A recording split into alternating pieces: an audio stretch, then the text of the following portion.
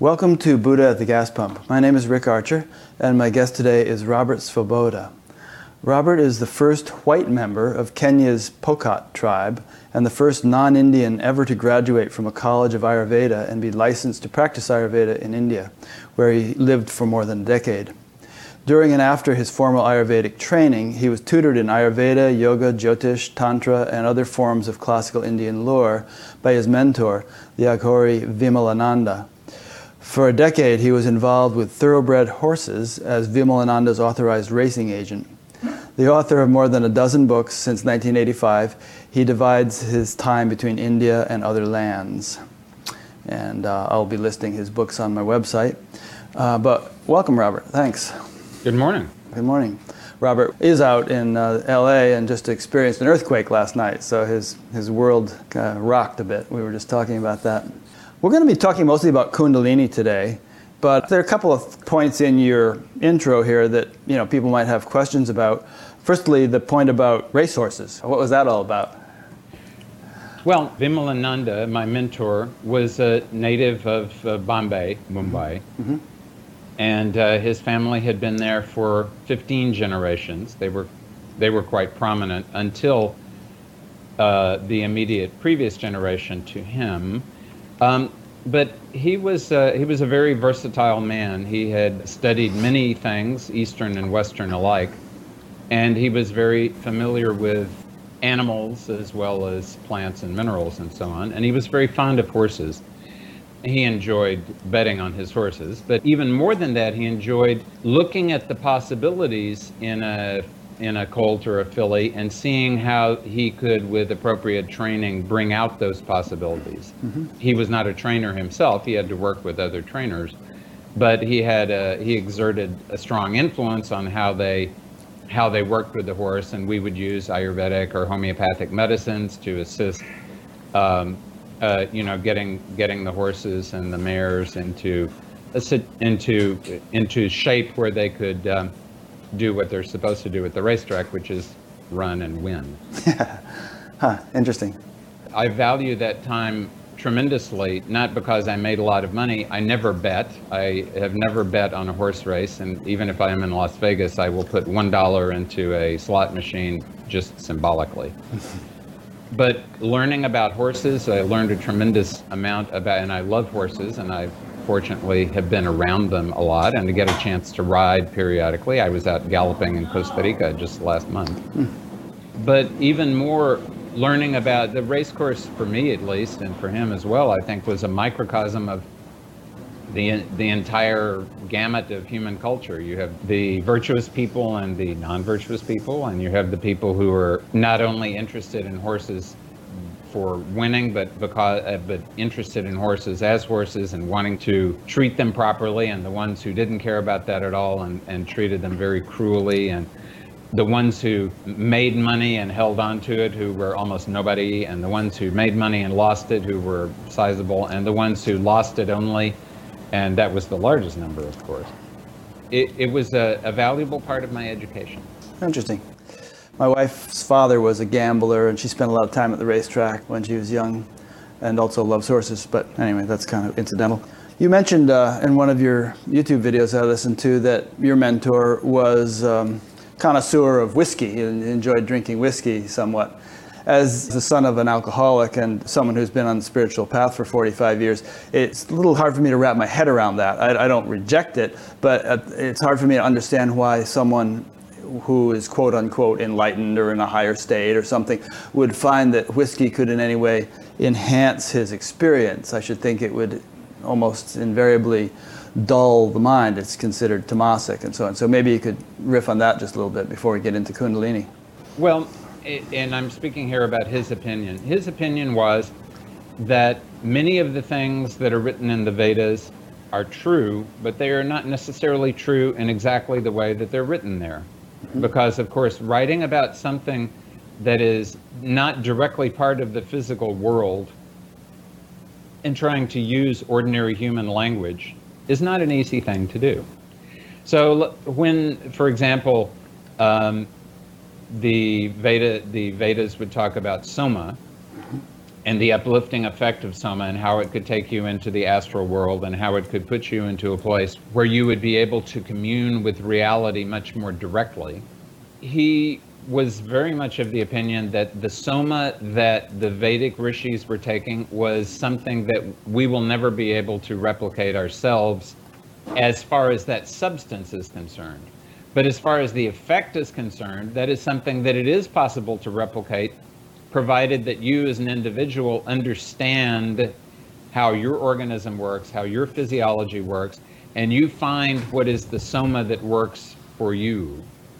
The thing that does uplift you, the thing that does send you into the astral world, the thing that does allow you to communicate not only with gods and goddesses and so on, but with the supreme reality more easily. And whiskey did that for him?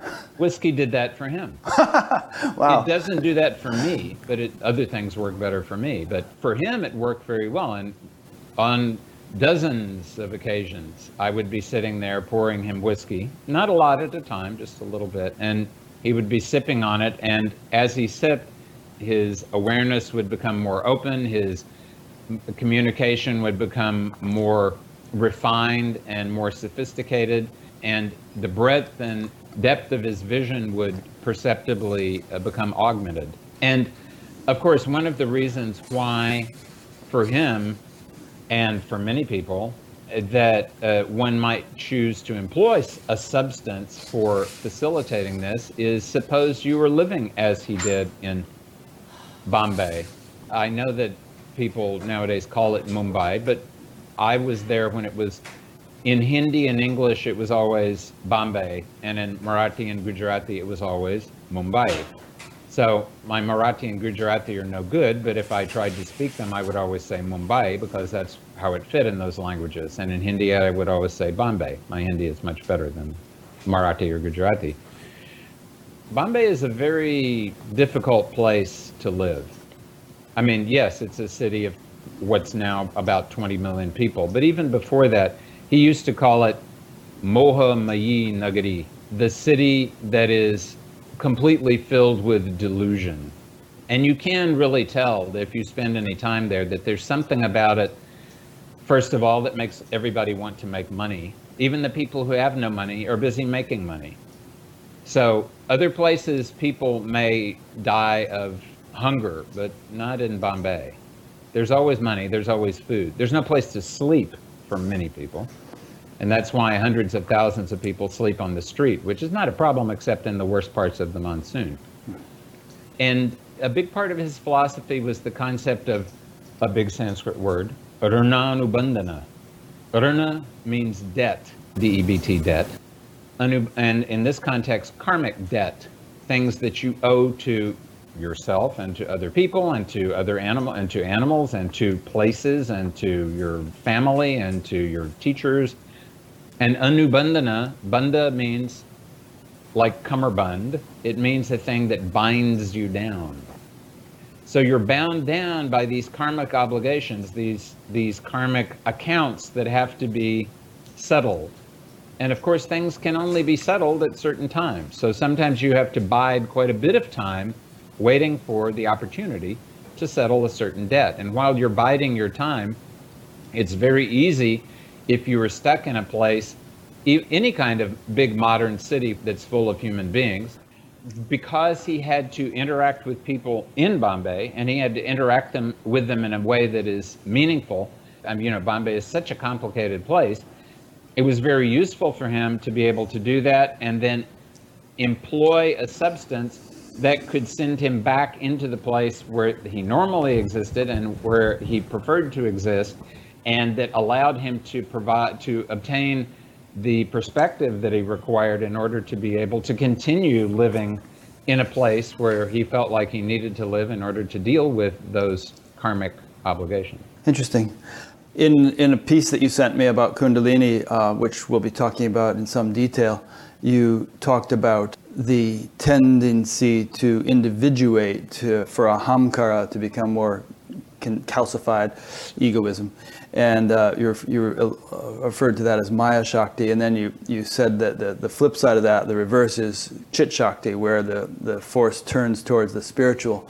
And I wonder, if somewhat possibly the appeal of alcohol is that it relaxes the rigidity of the ego and in some cases allows people to sort of taste a more ego-free, unrestricted space, which is obviously in the long run for most people counterproductive because it damages the brain and results in greater and greater bondage. But maybe that's why people find it alluring and maybe in more homeopathic doses it has that effect without deleterious influence.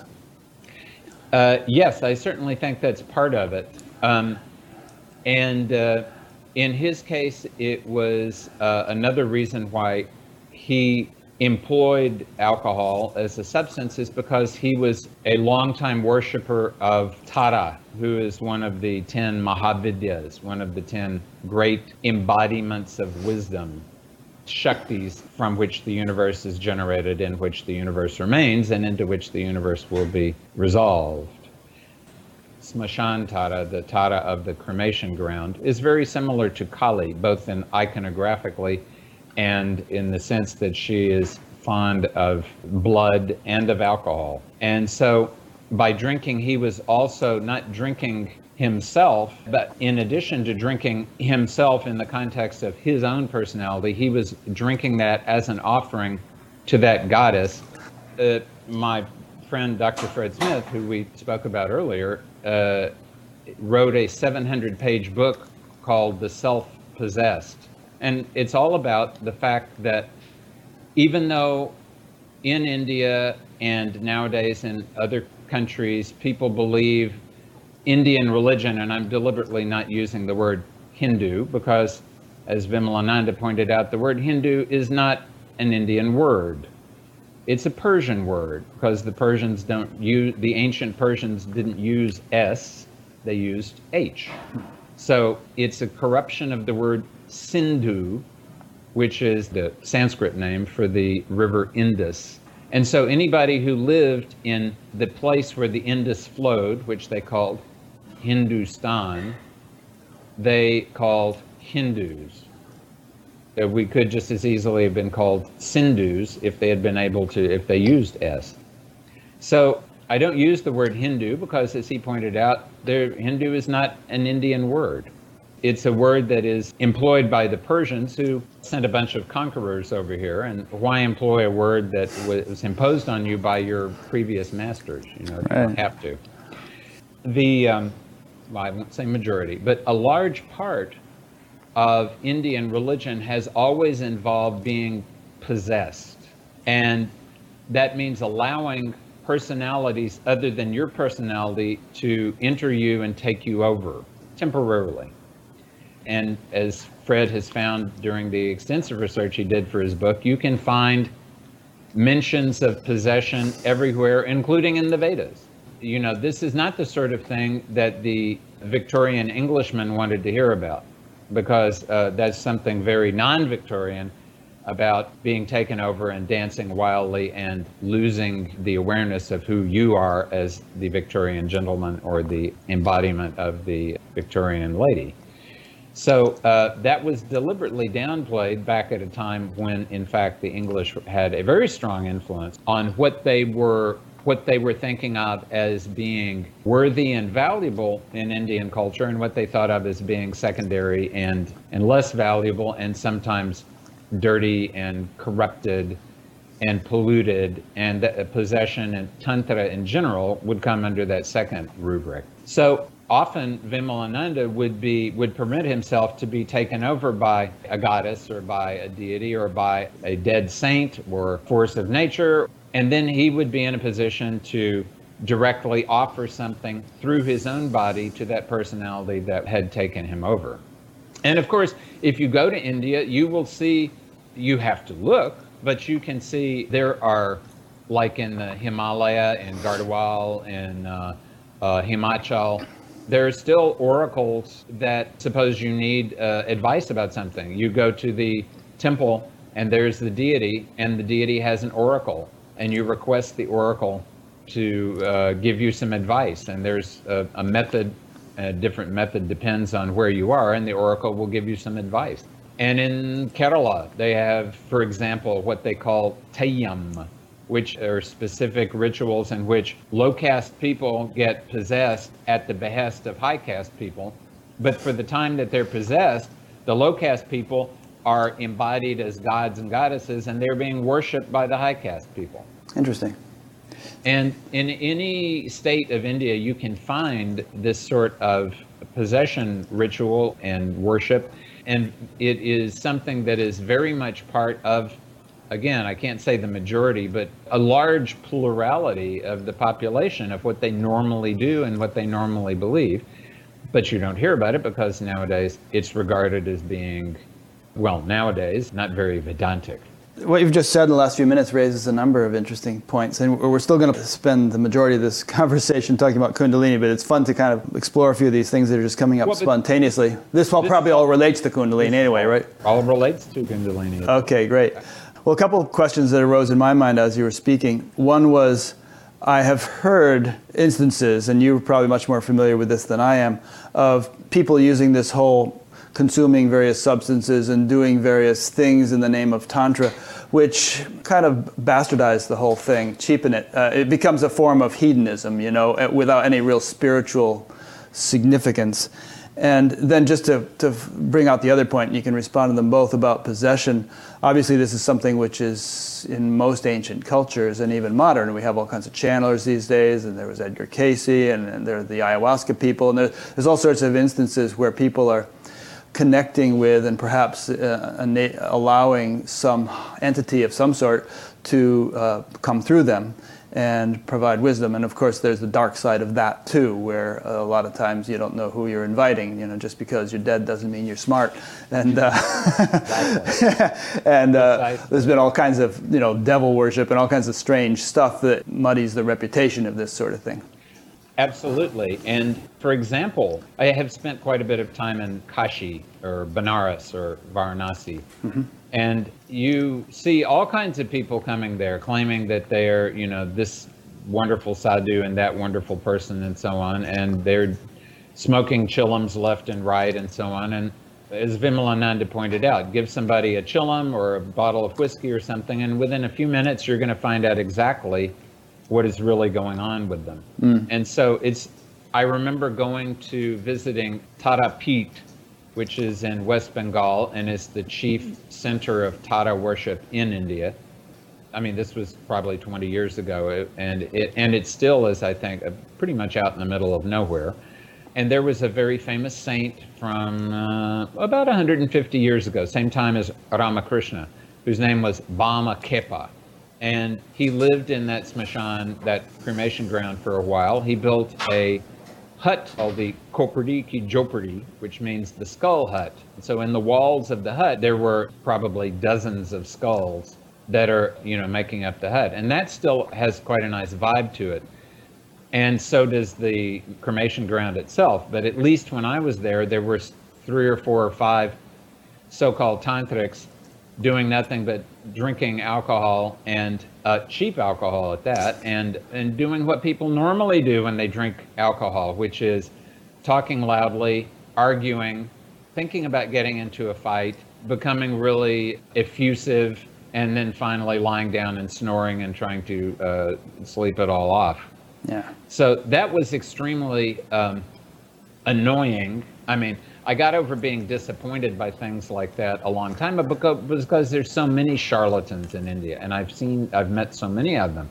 But just the very fact that here you have not only a fine place where you could sit down and actually spend some time being aware of the fact that whether you like it or not, there's a good chance, or not a good chance, but there's the possibility that, just as happened last night, an earthquake, a tornado, a lightning bolt, an eagle carrying a turtle might, something might fall on your head, and that will be the end of you. So here is your opportunity to remind yourself of the fact that in the world in which you and I are living, mortality is everywhere. Mortality, in fact, can creep up upon you and take you away at any moment. Yeah. But instead of that, you get into a pattern, as these guys did. And the pattern is you get up and you convince yourself that, yes, I'm a big tantric. I'm doing this.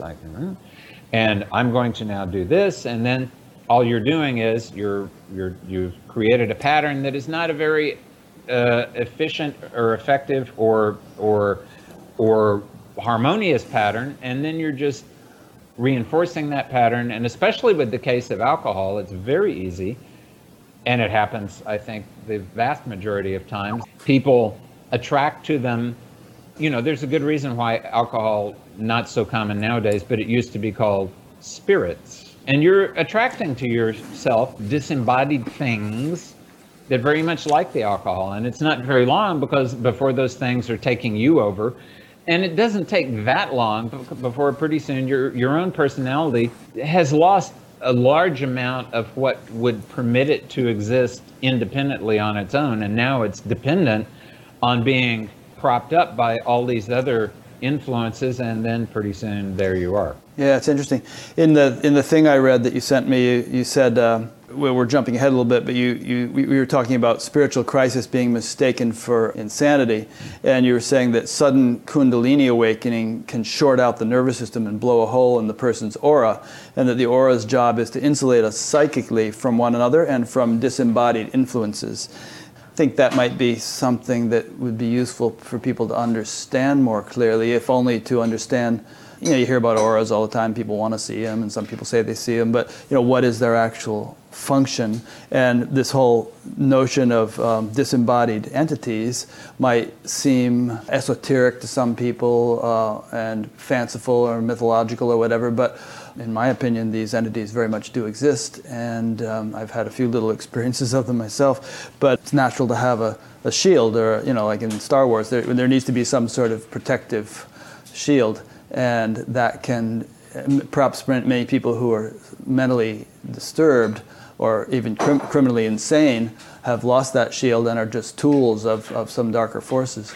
That happens quite often. And of course, sometimes it's even more complicated than that. Sometimes they become tools of forces that are not so dark, but at the same time, they're tools of forces that are dark, and sometimes those things that part of the time, occasionally they may be actually channeling something that is positive and beneficial, and sometimes they may be channeling something that is very not positive, but is pretending to be something that is positive.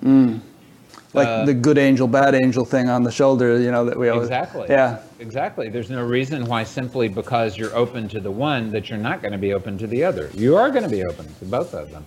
And I think that one thing that is useful to remember is that, usually people, when they think about possession, they're thinking about disembodied human beings or demons or, Lucifer sitting somewhere and laughing maniacally, and sending out all kinds of, bizarrely caparisoned items with Hieronymus Bosch-like appearances. But you can also get possessed by anger. You can get possessed by lust. You can get possessed by any emotion. You can get possessed by ancestors. And you don't have to think of your ancestors as still existing to be able to realize that if you're getting genes from your ancestors, and nowadays that, thank God, people have finally discovered epigenetics, it's not just the genes, it's the pattern of which genes are going to turn on and turn off that can be passed down sometimes 3 or 4 generations.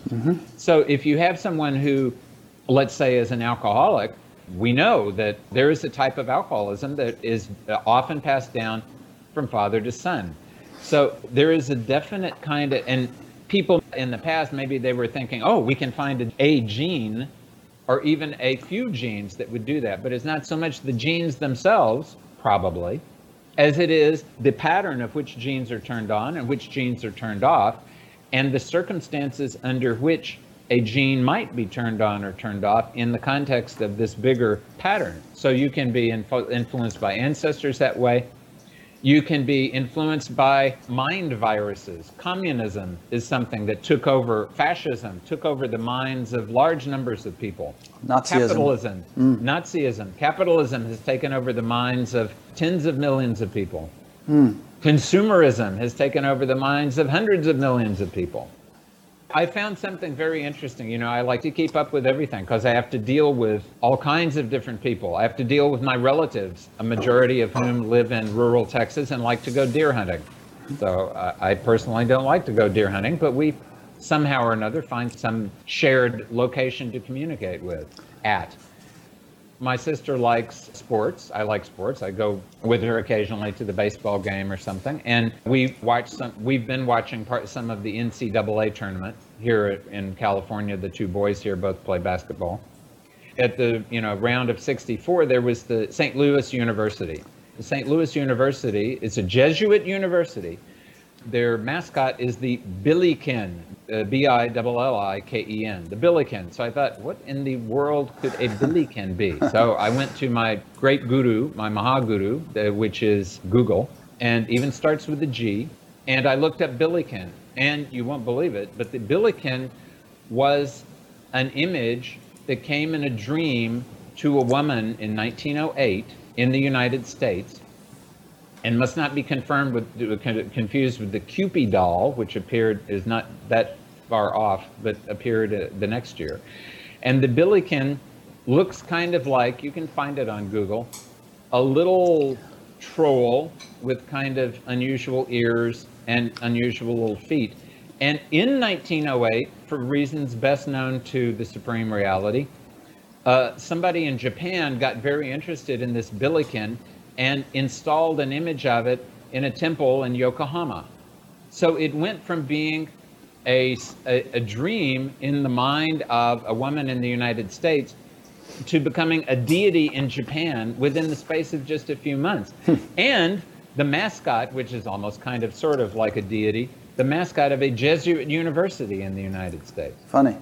How do you spell it in case somebody wants to look it up? Billiken. Okay. It's interesting what you were just saying about forces taking over collective mentality, collective consciousness, consumerism, Nazism, all those different things. And also, there's something in the Bible about the sins of the father are visited upon the sons, or some such thing. That up to the seventh generation. Yeah. And that seventh generation part is interesting to me because of the race course. Because when you're at the race course, you spend a lot of time looking at the stud book. All the racehorses are derived from 3 foundation sires: the Darley Arabian, the Byerly Turk, and the Godolphin Arabian. And 90% of all racehorses today are descended from Eclipse, a horse who was foaled on an eclipse and never lost a race. The particularly interesting thing about this is, suppose you have a thoroughbred and you mate it with a non-thoroughbred. Then you have to ask yourselves, how long is it going to be before it becomes a thoroughbred? And it turns out that will be the 8th generation, because by the 8th generation, that's the time that you now have less than 1% of the blood of the non-thoroughbred that you mated with in the first place. So when they were talking about the 7th generation, it was not just, it was symbolic, but it was also, the point is that if you really wanted to get rid of that genetic influence, it's going to take you 7 generations to do it, just from the perspective of getting that genetic material diluted sufficiently.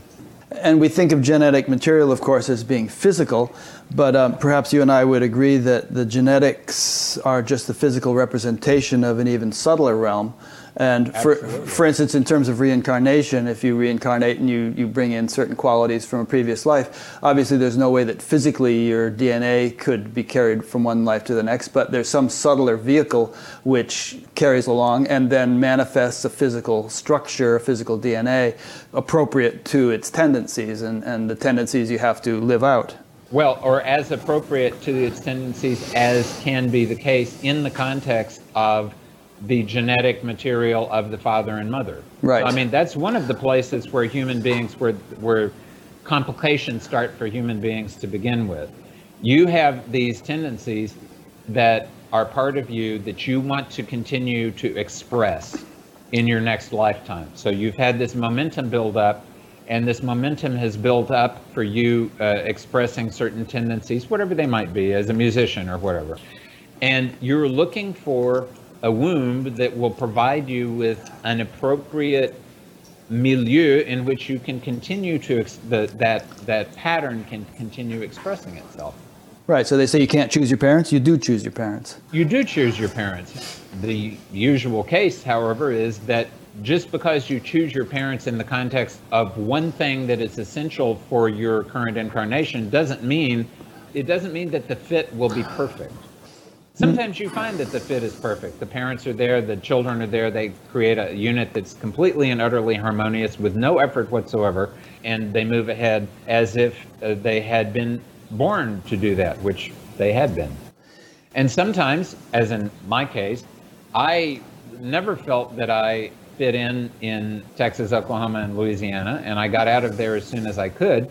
And my family never understood why I was there, and I never understood why I was there. And we found a way to relate to one another in a healthy way, but it took a lot more effort than it did for me. When I arrived in India, I hated it first, and then after a while, it just was so familiar that I started wondering why I hadn't been born.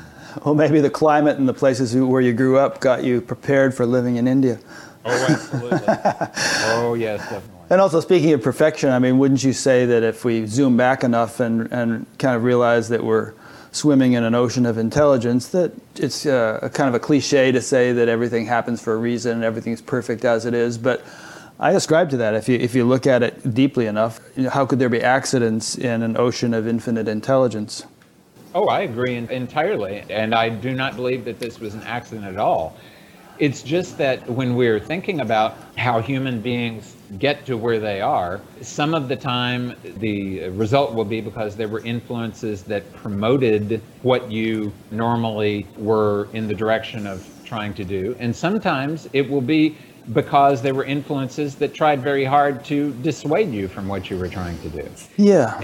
And I think of there being, three main levels of inheritance that everybody grows up with. One is the inheritance that you bring with you from your previous incarnations. One is the inheritance you bring with you from your previous, from your mother and father and their parents and their parents and their parents. And one is the effect of the culture in which you live. So my father's parents were from the Moravia, the Czech Republic, and my mother was not. But suppose his parents had stayed there and, my mother's parents had somehow ended up in Moravia and I had been born there. Even from the same parents, I would have grown up very differently than if I had grown up in Texas, Louisiana, and Oklahoma. Sure, you would have had a completely different Jyotish thing too.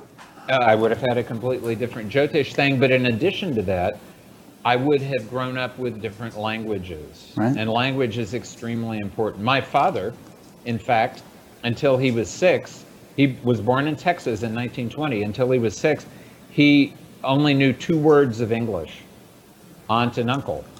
Otherwise, he spoke Czech because his parents and his siblings spoke Czech.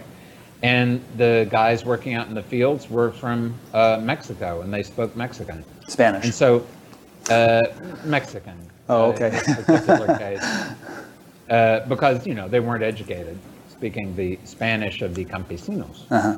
And his Spanish was always fluent for his entire life, and his Czech was always fluent, and he was embarrassed of both because he was not taught in either of those languages. The languages you grow up with, it would be difficult, or it is difficult for me at least, to envision culture happening without language. Human language is, to me, a fundamental and absolutely required foundational element for culture of all kinds. So the languages you start out with, each language has its own flavor. Each language has its own history. Each language has its own attitudes.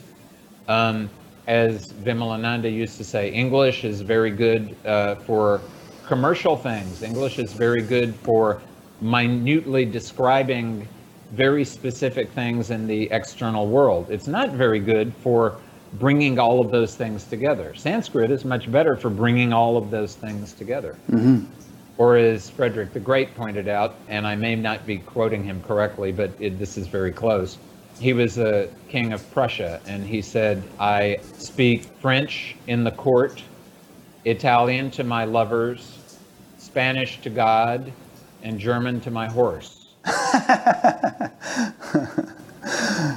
Because each language is useful. You can imagine Spanish, because St. John of the Cross and so many beautiful songs to God have been written in Spanish because it has that kind of flavor to it. French is an excellent court language. Yeah. Italian is a wonderful language. I love Italian, but it's especially good for wine, women, and song. Yeah, Inuit is a good one for talking about snow, probably. Inuit, I'm sure, is excellent for snow. Just want to wrap up one point that we've discussed before we move on to a more focused discussion of Kundalini, and that is that we were talking about tendencies in collective consciousness. You know, we could think of political parties or cultural phenomena or the battle over global warming and all. I always think in terms of a sort of a vertical strata of creation and how the surface expressions of things we see on the news are representative of much deeper layers of reality. You kind of alluded to this when we were talking about blowing a hole in the aura and being overtaken by subtle influences, but it seems to me that there's a sort of an epic battle taking place on subtle levels between various forces, positive and negative, which of course, you know, that kind of thing is been depicted mythologically or in the Vedic literature, in the Puranas, the gods and the demons always battling it out. The battle seems, I don't know, maybe it's always been intense, but there seems to be a greater contrast these days, as if positive and negative forces are both sort of increasing in their strength and distinctness. And, you know, those puppeteers are polarizing humanity in a variety of ways.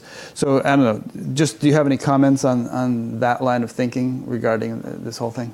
Well, if we do nothing but recognize that nothing would exist without duality, and if we look at duality, I mean, we use the terms positive and negative, and they themselves in our language have certain potentially, like negative has a potentially negative, pejorative association to it. Sure. But looked at from another perspective, it really is nothing except, I mean, electricity. The nature of something that's dual, like a positive charge and an electron over here and no electron, a hole in a conductor over here, the nature is that these two, number one, will be attracted to each other, but at the same time, there will be conditions under which they repel one another.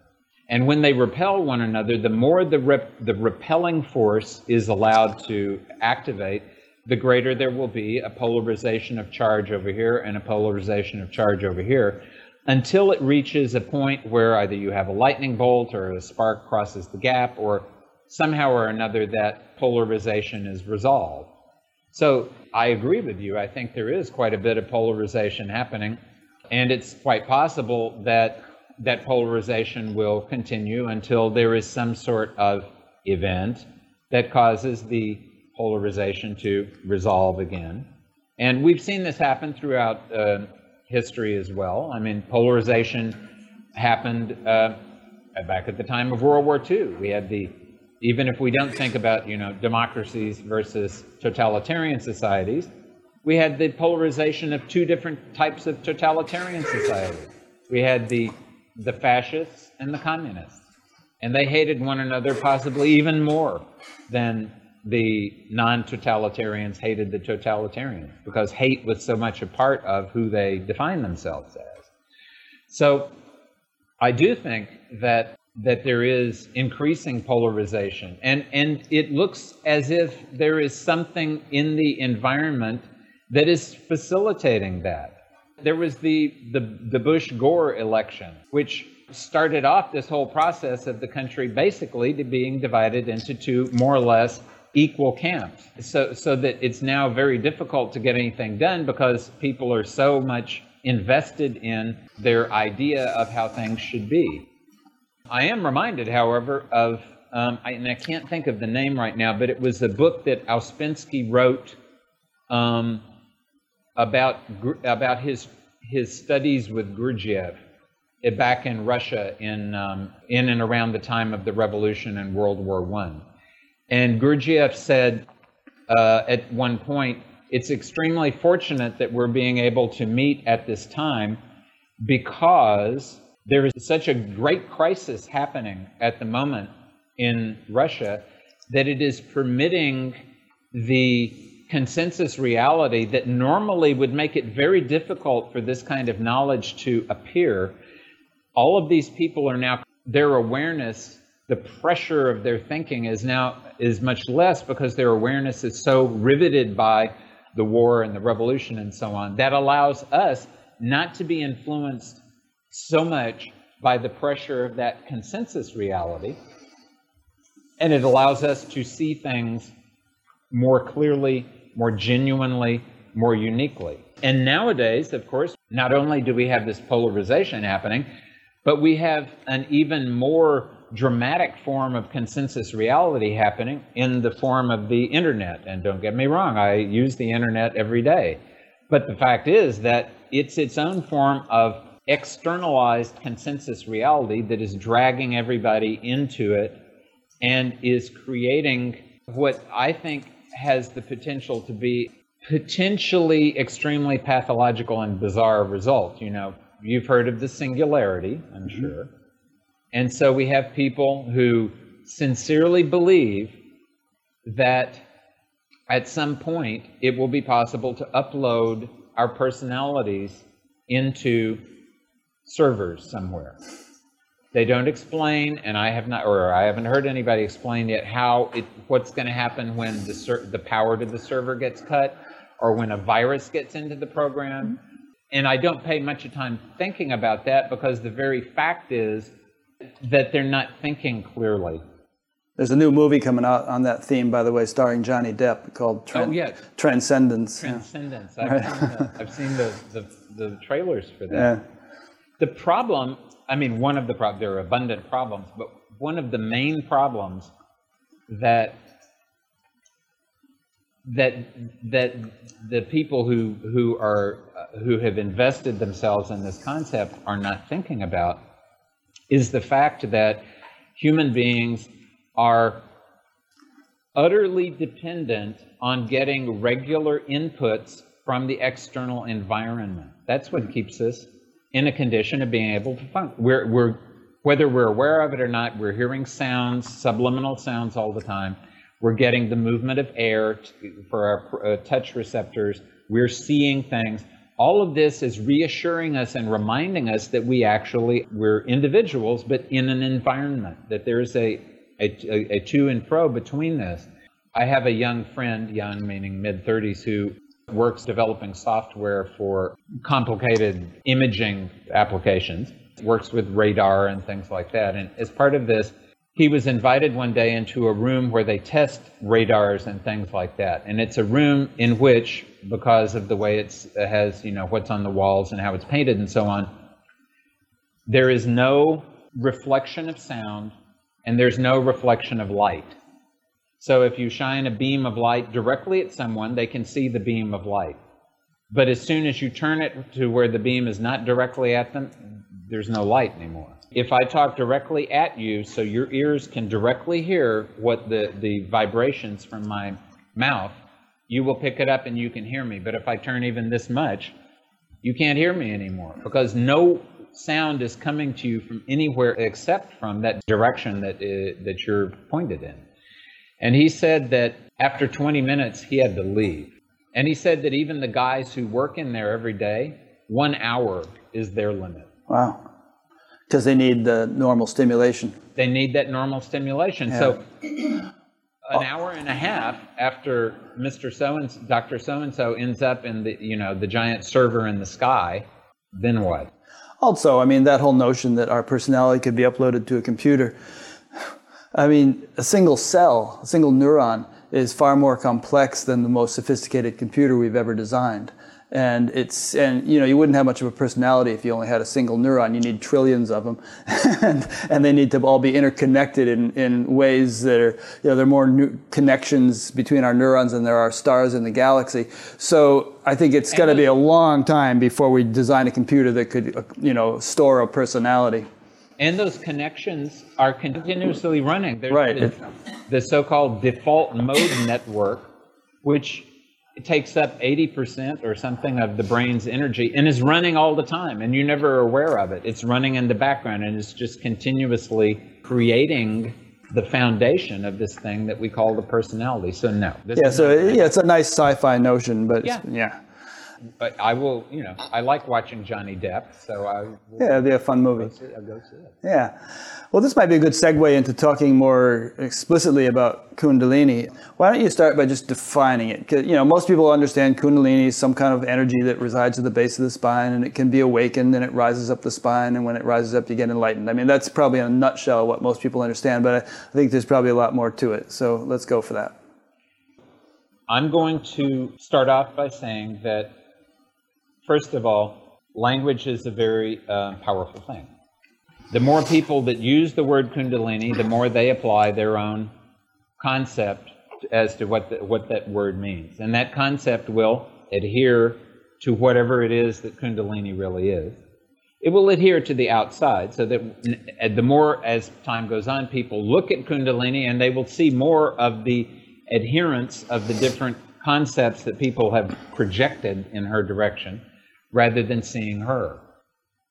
And you'll please explain why you're using the word her as you go along here. Yes, thank you. That is an extremely good point. Using the word her, not because she should per se be confused with a human female, but the word her because in our universe we employ the concept of herness and femininity and so on to represent that energy and that protoplasm and those hormones and that organization of a living being that can reproduce, that can actually, especially in the context of vertebrates and mammals, that can give rise to a copy of that species. But not only that, I mean, whenever I have heard anything about Kundalini, it's not presented as merely some sort of abstract energy, but as being intelligent and as having a sort of a marvelously intricate way of transforming us in various ways. And so if it's intelligent, then we could certainly imagine it being a her or a him, having some kind of personification in some way, could we not? We can, definitely. Yeah. And of course, wherever there's a him, there will always be a her. Where there is a her, there will always be a him. We're living in a world of duality. Fundamentally, from our perspective in the dual world, there is great benefit in looking at things with two eyes, at least to begin with, and trying to understand who we are and where we've come from and where we're going. There is a lot of use in looking at it from the perspective of Shakti and Shaktiman or Shiva or whatever you want to call it. A principle of intelligence that is not, that maintains stability of intent and position, relative stability of intent and position and awareness. And another principle that is more dynamic. It's just like what we see in the atomic world. You have the nucleus, protons and neutrons made up of quarks, and you have electrons. And the electrons are always moving. And that's their job. And the protons and neutrons are doing nothing but sitting there and letting the electrons move around them. And that's their job. And the protons have a positive charge and the electrons have a negative charge, and it keeps the whole show going. And everything goes around. We could just as easily have said that the protons have a negative charge and the electrons have a positive charge. And in fact, in the antimatter world, a positron is just an electron that has a positive charge. It just so happens that we've applied the positive and negative words to these things, but the fact is that they are two charges and they are opposite and they're repelling one another. They're attracted, but they're repelling. And one of them is acting as a relatively stable, even though we know that protons are not per se, they're not actually completely stationary in the universe. So far as we know, nothing is stationary in the universe. The sun is traveling at hundreds of thousands of miles an hour in one direction, and the galaxy is being dragged towards the great attractor, and God only knows what the great attractor is being dragged towards. But everything is moving. But relatively speaking, the nucleus is not moving, and the electrons are moving around it. Relatively speaking, the Shakti is moving, and the, whatever you want to call it, Shiva or Shaktiman, let's call it Shiva, and Shiva isn't, relatively speaking, not moving. That's the dynamic that's been generated. That's the dynamic that's been around since the days of the Big Bang, which is a long time ago. And that's the dynamic in which you and I are existing. And that's the dynamic that is the Kundalini dynamic. The Kundalini Shakti and what you referred to earlier, the Ahankara Shakti.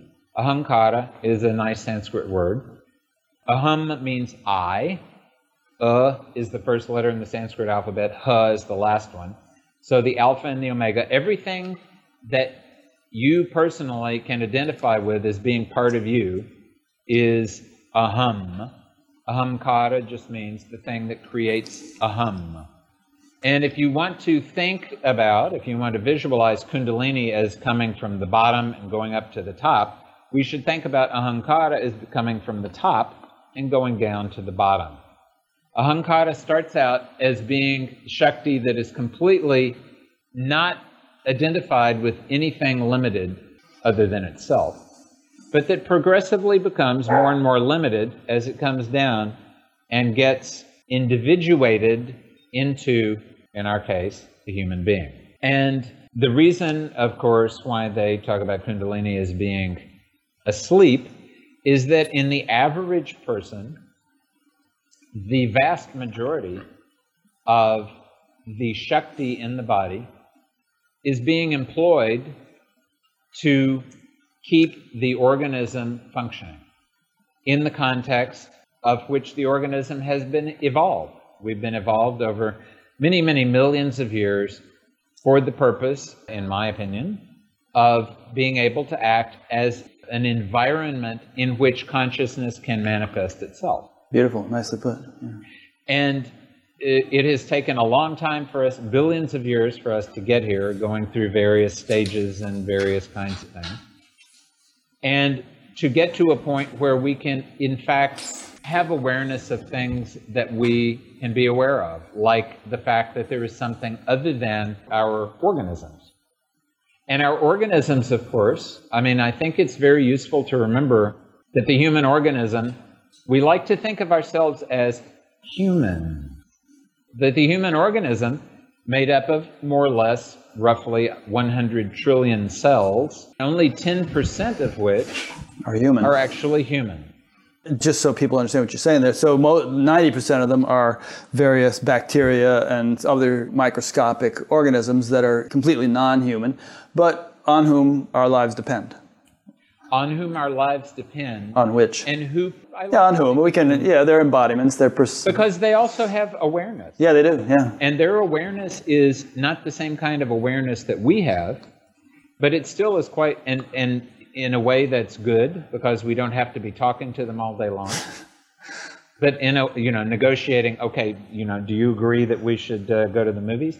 But we do have to negotiate with them in the context of what we eat, and if they're working well, we do think more clearly, and if they're not working well, we definitely do not think clearly. So they're an important part of who actually we are, even though we say that they are separate. Yeah, they're integral. The whole thing is extremely complicated. Even the mitochondria, which originally, human cells were originally single-cell bacteria also. And then they started taking in other bacteria, like the mitochondria, which were independent at one point, and then they thought, these animal cells are the going thing, and this is where our future lies, and they decided to move in, and their genetic material, of course, is separate from our genetic material, but it's still our genetic material.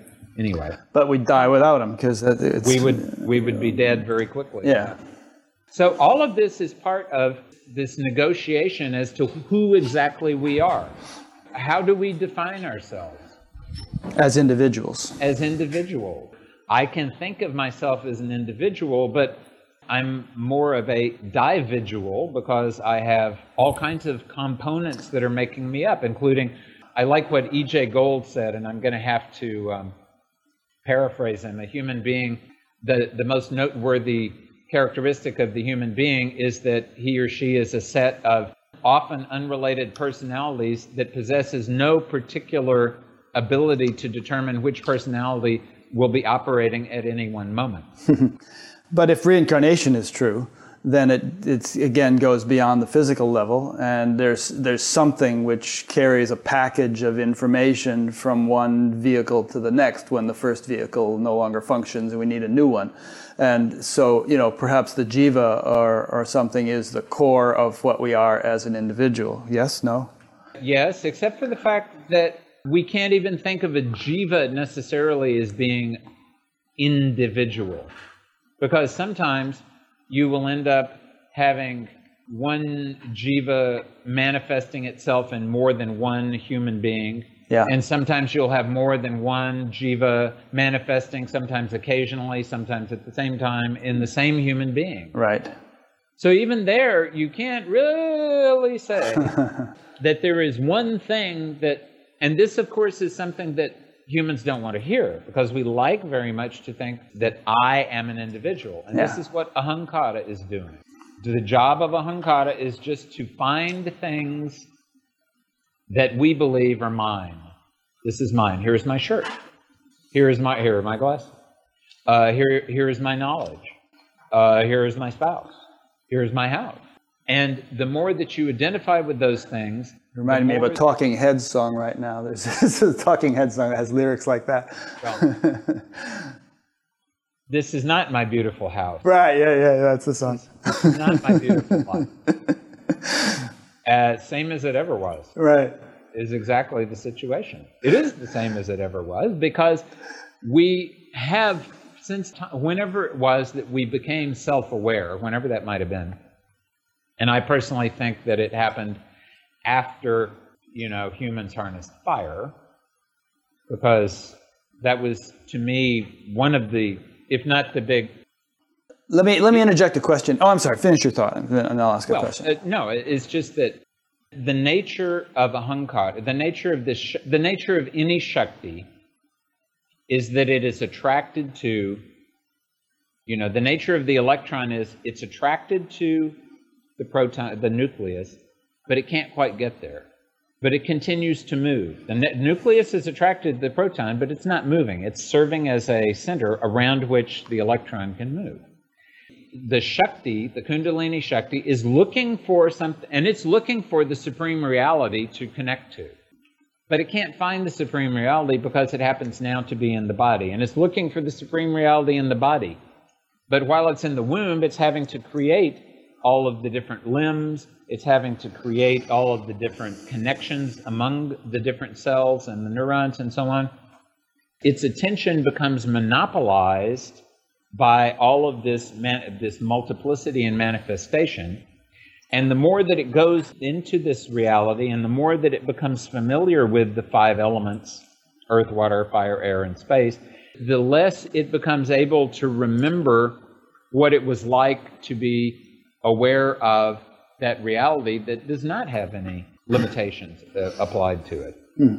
And that's why people suggest that the Kundalini is sleeping, because it's not that she's forgotten that reality, it's just that reality, she's only very slightly aware of that reality because she's aware of so many other realities that are so necessary in order for us to exist. As I understand it, the word ahamkara means I maker, right? Could we kind of zoom out and say that there are fundamental forces, but simplistically speaking, 2 fundamental forces in the universe. One is the I maker force, which is responsible for individuation since the time of the Big Bang, and individuates with greater and greater and greater sophistication to the point where the second fundamental force can begin to function in a conscious way, which begins to reverse the whole process. In other words, it takes a sophisticated nervous system to begin to wake up to the notion that ultimately I am unbounded, I am universal consciousness, and to begin to seek the experience of that until it's established. So there's this sort of feedback loop or cycle, from here to here, from I to I, from source through course and back to source. How does that all sit with you? I've spent probably a total of 18 years in India nowadays, but 10 years at a stretch. 6 years and then 4 years. 6 years studying Ayurveda in Pune, not far from Bombay, and 4 years in Bombay. And while not far from, 21 kilometers from Pune is a small town called Arlandi, in which there is the samadhi of a very famous saint, probably the most famous saint in Maharashtra, Jnaneshwar Maharaj. He wrote a beautiful commentary on the Bhagavad Gita. He wrote a couple of other things, including a book called the Amritanubhava, the Nectar of Experience. And in that book, he says, the supreme reality wanted to perceive itself, but it could not do so because there was nothing like space or time or anything like that. The supreme reality, therefore, created the universe to act as a mirror in which it could see itself, because no human being can see itself without a mirror. So the universe acts as that mirror, and according to this theory, which I buy into very much, the universe decided that as a result of its desire to perceive itself, it had to create within itself a part of itself that believed it was different. And that was the moment of the Big Bang. And that was the moment of inflation that happened a trillionth of a second after the actual Big Bang, when suddenly there was an energy that repelled itself so that we went from the size of a quark to the size of several trillion miles within a trillionth of a second. So an indescribable speed and violence that you can't even begin to think about conceptualizing. But as a result of that sudden expansion, there was immediately afterwards, of course, because karma is equal and opposite, there was an immediate and opposite return of awareness in the direction of attempting to find that unity again. But now it's attempting to find the unity in the context of there being this giant field of what appears to be separation created. And that was the beginning of everything. Ever since then, the entire universe has been trying to return to that state of unity, but unable to do so because of all of these forces that were generated at that moment of separation so that the mirror could be created. The human being is acting as that very mirror.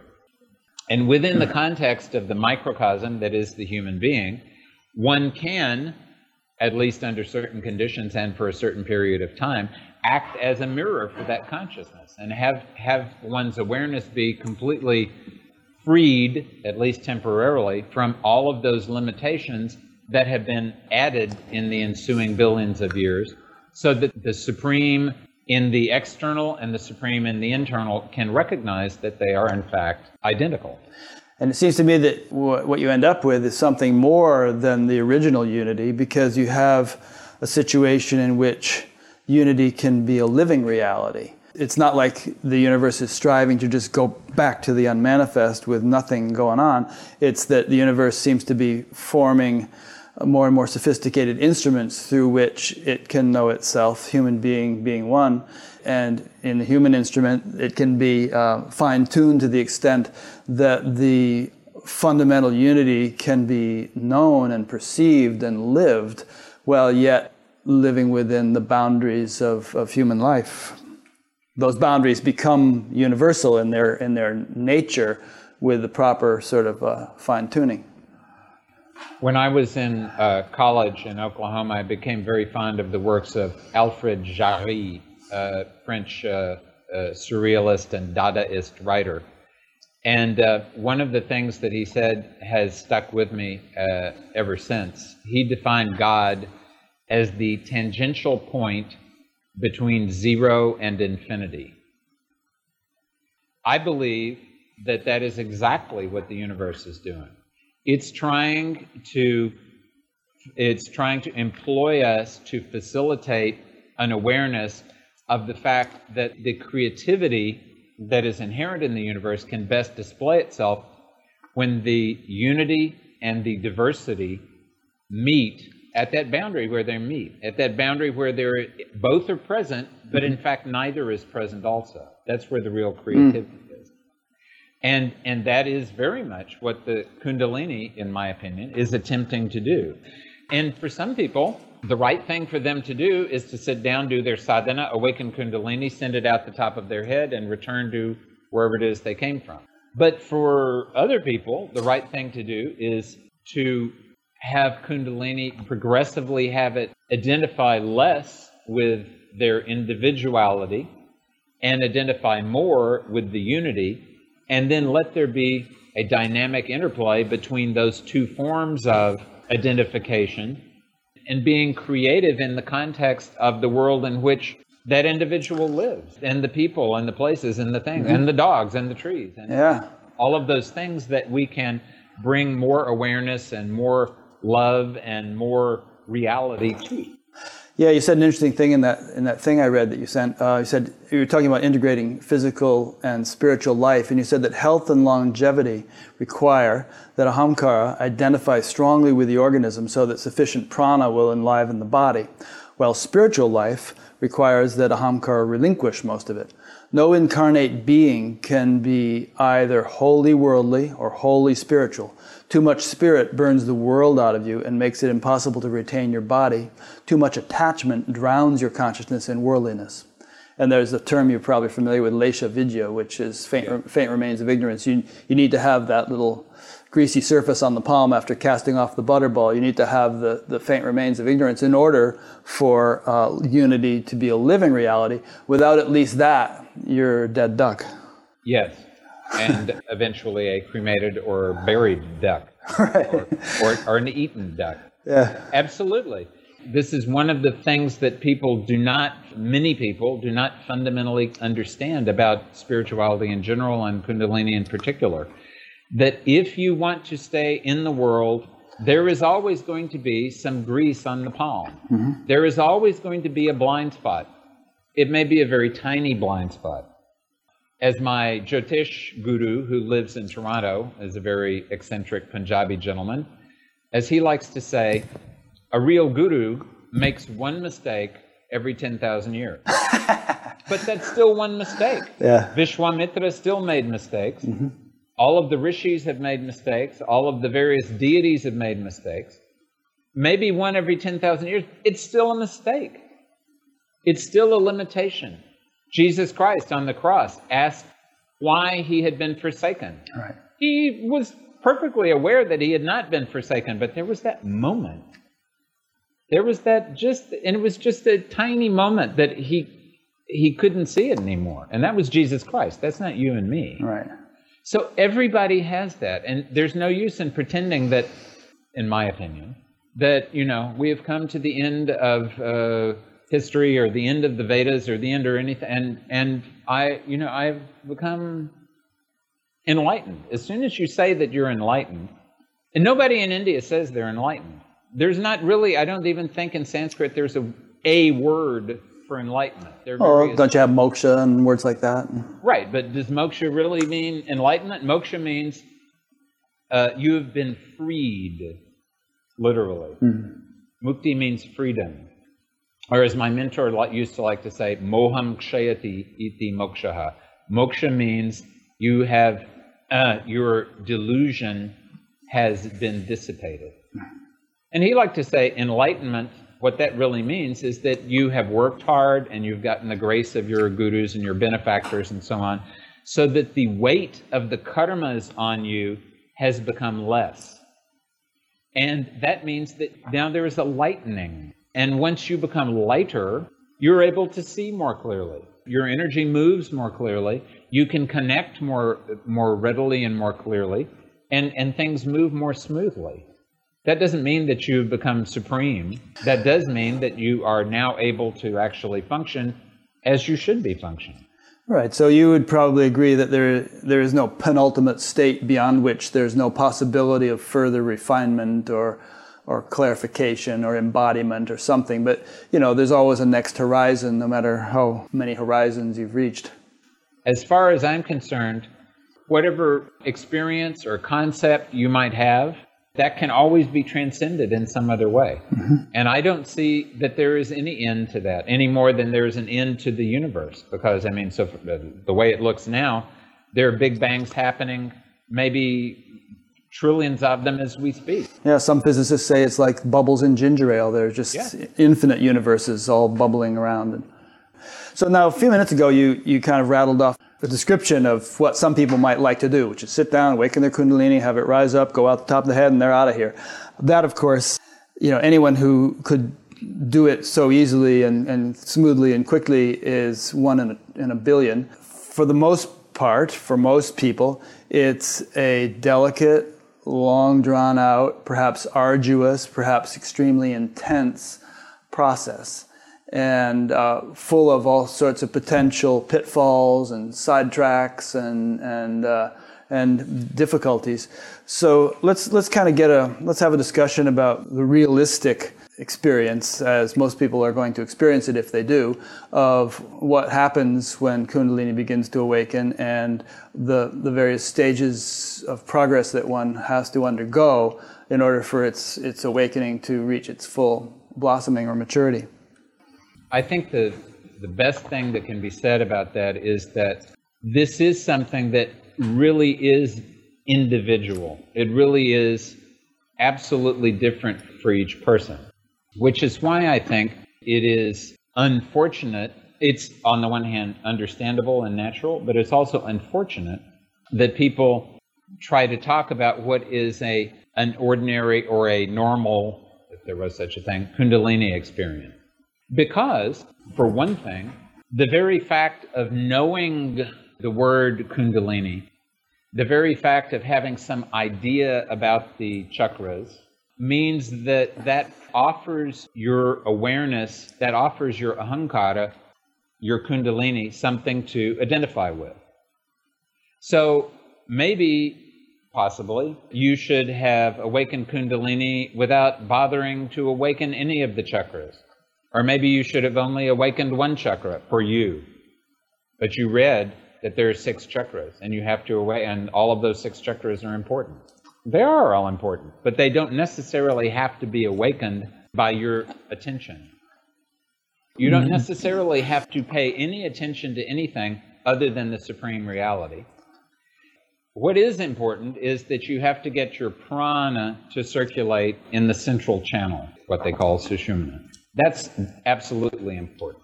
Okay, so you're saying that Kundalini can awaken without you really knowing anything about Kundalini, and it can actually progress through all the various chakras can become enlivened and awakened without you really knowing anything about chakras, that you can sort of shoot for the highest first, the supreme reality, and, seek ye first the kingdom of heaven and all else should be added unto thee kind of thing, right? Is that what you're saying?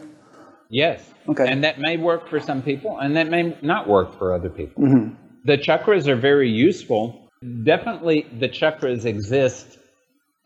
The word chakra, of course, has also taken on its own constellation of connotations that people now, that are implicit to it, and of course that are working on us without us necessarily being aware of how they're working on. So the chakras, they are centers of energy, and we definitely agree there's a center at the throat and one at the heart and so on. The chakras, as they were talked about in those texts in which they talk about chakras, and many texts do not identify only 6. Some texts talk about 9, some only talk about 1. But these are things that have to be created. Those chakras don't exist in the organism, just in the ordinary organism. They have to be created by the energy going to those locations and enlivening the potential chakra that exists in the subtle body at that location. So you're saying that, let's say, the average person who hasn't enlivened any of them, they're there in the subtle body, but they're in a sort of a latent or dormant form, and they don't really... In a seed form. Yeah. But they have not sprouted. They don't really serve any kind of function whatsoever. There's no sort of digestive area chakra, heart chakra, intellect chakra. They're just our sort of non-functional potentials that don't actually do anything until they get enlivened. Well, just suppose for a moment that there is a seed at the heart chakra, and this seed is in the subtle part of the subtle body. So that seed is there, and being a seed, it is a very active, it has a strong energy. And that energy, even though the seed itself is not displaying what it can do, it is radiating energy in all directions. And that is picked up by the rest of the subtle body, which transmits it to the pranic body. So now the pranic body has a strong pranic center here. Just let me ask, is the pranic body more manifest or less manifest than the subtle body? Just to define More manifest. More manifest, okay. Right. So we have the physical body. We have the subtle body, which is, the physical body is, in Sanskrit, the Annamaya Kosha. It's made out of, Anna means food. It's made out of food. It is nourished by food. It's made sick by food. It's made well by food. The pranic body is made out of prana. It's made sick by prana, and it's made well by prana. Is that pranamaya kosha? The pranamaya kosha. Okay. And the manomaya kosha, mana means mind. Right. Mana literally means the thing that measures. And the mind is made out of thoughts and emotions and concepts and memories and all kinds of stuff like that. And it's made sick by those, and it's made well by those.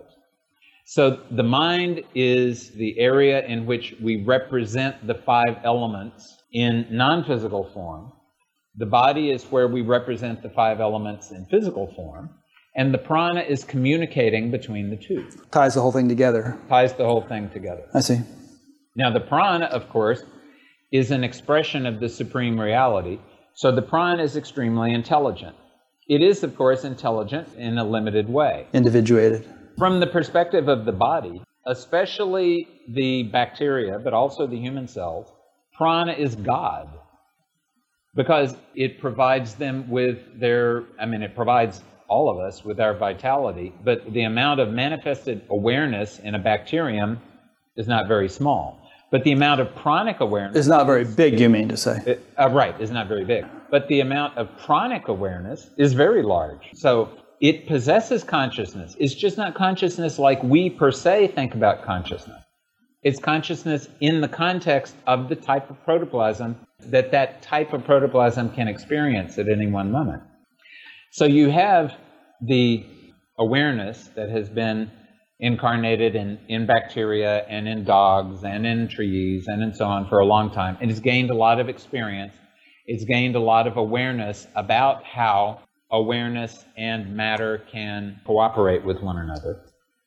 It finds the human body, and in the human body it sees that its opportunities for expression are even greater. But it starts off by, of course, having to build the body. It has to grow the body. And it's going to spend the first at least 12 years or so doing nothing but growing the body, or almost nothing, because that's what it needs to be spending its time doing. And then at the moment of puberty, it really starts to individuate, because, of course, there is an agenda. Everything in the universe has an agenda. The agenda of nature is that species should evolve, and what evolution implies is that the species should reproduce, because you will have individuals and they will grow, they will get big, they will get older, they will die. So who is going to maintain that progression of the species, if not for a new version of that, a new individual coming out from that same pattern that has been established in the living protoplasm? So we have all of this energy that has been working through the human species for so many hundreds of thousands and previous human species, millions of years. And it is all, on the one hand, attempting to move us in the direction of opening to the supreme reality, but it's also attempting to move us in the direction of continuing to evolve the species, which can only happen if there is reproduction. Sure. And reproduction can only happen if there is one sperm and one egg, then meet. That's the only way zygotes are formed. So there has to be a method by which nature can bring the sperm and the ovum together. And in trees, you have pollen and bees and all kinds of stuff. And in humans, you have rock concerts. Bars. And bars. Yeah, and Match.com, and Exactly. Christian Mingle. Exactly. There's so many, but it's all about the same thing. Puberty is a very important aspect of individuation because it's now nature telling the organism, okay, you are an organism, congratulations to you for that, but there is no free barbecue for you, as we say in Texas. Of course, we say it different. There ain't no free barbecue. And there's no free barbecue. I've given you this organism, and now you're going to have to produce another one. Or you're going to have to help other people who are producing other ones. So I don't have any kids, but I've spent a lot of time, including with this family I have right here, who I've known I've known the lady for 40 years now. Then met her husband, and now I often travel with the kids and do things with them and so on. So if you're not going to have kids yourself, you're going to have to do something to facilitate, to do something nice for somebody else's kids, because that's what you owe to, that's the runa, the debt that you owe to the yoni, to the species in which you were born. And that debt has to be paid. I don't know, some people probably don't do either, but... And maybe they're helping out in some other way. Yeah. We hope they're helping out in some other way. So as the Beatles said, we're all doing what we can. We're all doing what we can. Yeah. So in any event, this is what nature says. Okay, it's your obligation now to reproduce. But reproduction is only going to happen as a result of one female human and one male human, except for those unusual experiences where, the woman gets pregnant from two different men on the same day or something. That's or immaculate conception or whatever. Or immaculate conception. But usually it's one woman and one man. So now we're talking about real individuality. So nature is pressing individuality into that context, and that's why adolescence provides us an opportunity to introduce the adolescents to the Kundalini Shakti. Sometimes it's not feasible to do that, especially if they are overburdened by Facebook and Twitter and so on.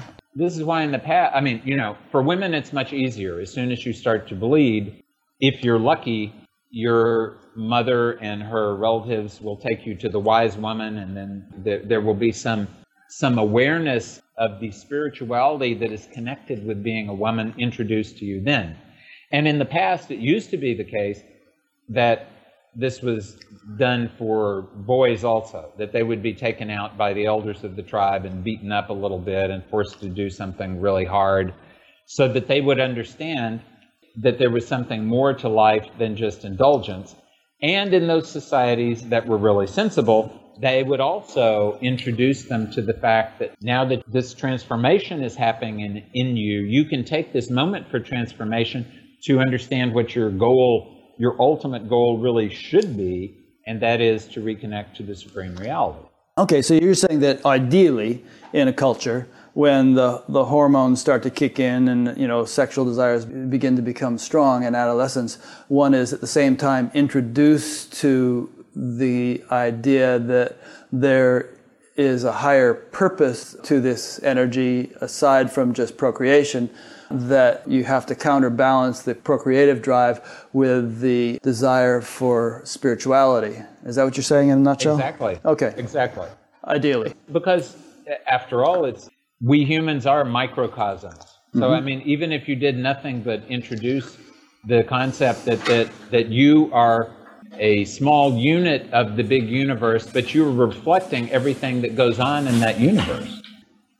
And so I think what you're implying here is that, and of course, most people who've read about, we got our dog here too, yes. Most people who've read about this stuff kind of have come across this idea that the sexual energy is the very same energy that one uses to awaken the chakras and rise to higher levels of spirituality, and it should be used responsibly and not just squandered in order to facilitate that awakening. That it has its purpose for sexuality, but that has to sort of be put in proper proportion. As does everything in life. Food has its purpose, but you can become a glutton. Yes, sleep has its purpose, but you can lie around in the hammock doing nothing all day. So absolutely, and it's because this is such a primal drive, and it's because it's something that is so central to the continuation of life on Earth, that nature goes out of its way to make this desire so strong. Mm-hmm. And desire is, after all, on the one hand, yes, it's a specific desire, but desire is desire. You can take a specific desire, and if you alter its direction slightly, then you may end up in a very different place than you would have if you had simply followed the desire to where it was leading you according to the nothing other than your personal karmas, the karmas of your parents, and the karmas of your culture. And that's, of course, where we hope that the inheritance of your guru or your mentor or your benefactor or whatever you want to call him or her or it or them, who give you some guidance, who give you an idea about what you could do with all this energy that you have. Not just what everybody else is telling you to do, not just what you may be imagining, but what other possibilities are there. And the fact that there may be limitations, I mean, much as I would like to, even if when I was young and enthusiastic, I was never coordinated enough to become a ballet dancer. I could have tried, but I would have failed miserably. You have to know your limitations, but in the context of those limitations, there's so many things that can be done that will move you in the direction where you really need to go, which is the direction of being as transparent as possible to the supreme reality, while at the same time being a functional human being. Okay. So there's things we could talk about here. We could talk about priestly celibacy, for instance, that whole issue in the Catholic Church, which probably arose from this principle we're discussing here of using spiritual energy for, but then again, it's not for everyone. And if it becomes something that's mandated for everyone, at least for a whole class of people, then there's problems. And we see what the problems are. If it's something that's natural and spontaneous, if you realize to yourself, wait, this is not really what I want to do. Yeah. I don't really want to be part of the world as it is. I want to spend my time more in that world, even though I'm going to be partly in this world. That's a wonderful thing. But that's not everybody. And when things start to get organized, you know the old saying, God said, look, here's awareness, and the devil said, great, I'll organize. Right. Yeah. So when things get organized, and it happens, it's not just the Christian church, it's you have a bunch of sadhus in India, 90 or 95 or 99% who are either useless or malefic. And some of them are really legitimate and are some of the most amazing people you'll meet, but that's only some of them. And the others are kind of wandering around and they're, yes, I'm celibate, and they're celibate. As they say in Hindi, Mile tomari naito sada brahmachari, which means, and I'm translating loosely, and I'm cleaning up the language ever so slightly, if I find her, I will engage in congress with her. It's a stronger word that is used. Otherwise, I'm always a brahmachari. Right. So I'm a brahmachari when I'm not having sex. But then I'm finished with having sex. I'm a brahmachari. I'm a supreme celibate again. Yeah, so there's a lot of hypocrites and phonies out there. Yes. And all of us at some time or another, and me especially in addition, have done things that are hypocritical. But it's nice to be able to identify that and find a way to stop doing that. Yeah. Which, unfortunately, does not happen when you develop for yourself a pattern that becomes so strong that the pattern starts to take you over. As Vimalananda would say very frequently when I was pouring out the whiskey for him, whenever you drink, remember one thing. One of two things is going to happen. Either the drink is going to drink you, or you are going to drink it. Either you're going to take it, and it's going to change your internal chemistry, and that's going to change your awareness, and you're going to use that awareness to become more open to the supreme reality, or you're going to drink that, and it is going to change your awareness, and it's going to do nothing other than cause you to do everything that you've been doing that is not useful, and to do more of it, and to do things that will facilitate you doing even more of it, because alcohol, it has its own agenda. It wants you to drink it so people will make more, so people will drink it. Michael Pollan, who I love his name since he writes about botany, wrote a book that I can't remember at the moment the title of, but it's a book about 4 species, cannabis, potatoes, apples, and a 4th species, and how these have learned how to cause humans to serve them. Carpet grass is a good example. I'm not sure that was the 4th example in his book, but I mean, think about it. Otherwise, intelligent human men spend hours of their valuable free time on the weekends doing nothing but taking care of these patches of green in front of and behind their houses, for no purpose other than going out later and chopping those blades of grass down. But a few species of grass have extended to millions of acres all around this country and other countries.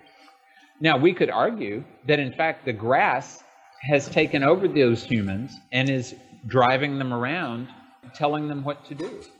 So, in fact, there are many, many, many things, and it has been argued, and I personally believe that it's true, that almost, if not every species out there very much wants to get humans to do what they want to do, because they know that humans are, number one, the paramount species nowadays, but also, number two, the species that can change things, that can do things.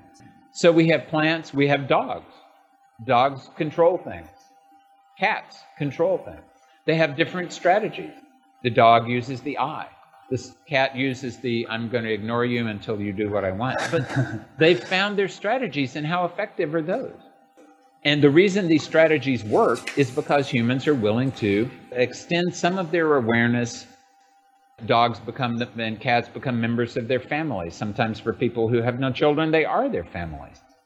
We can do this because we have this ability to identify with things as ours, ahankara. So when you start to release ahankara from your normal self-definition, you start to ask that question of who am I? Because now I know that I'm not only the body. And sometimes that question of who, it was enough for Ramana Maharshi, just asking the question, who am I, all the time. Unfortunately, it's not enough for everybody, because everybody doesn't have that supreme ability to see things as clearly as he did.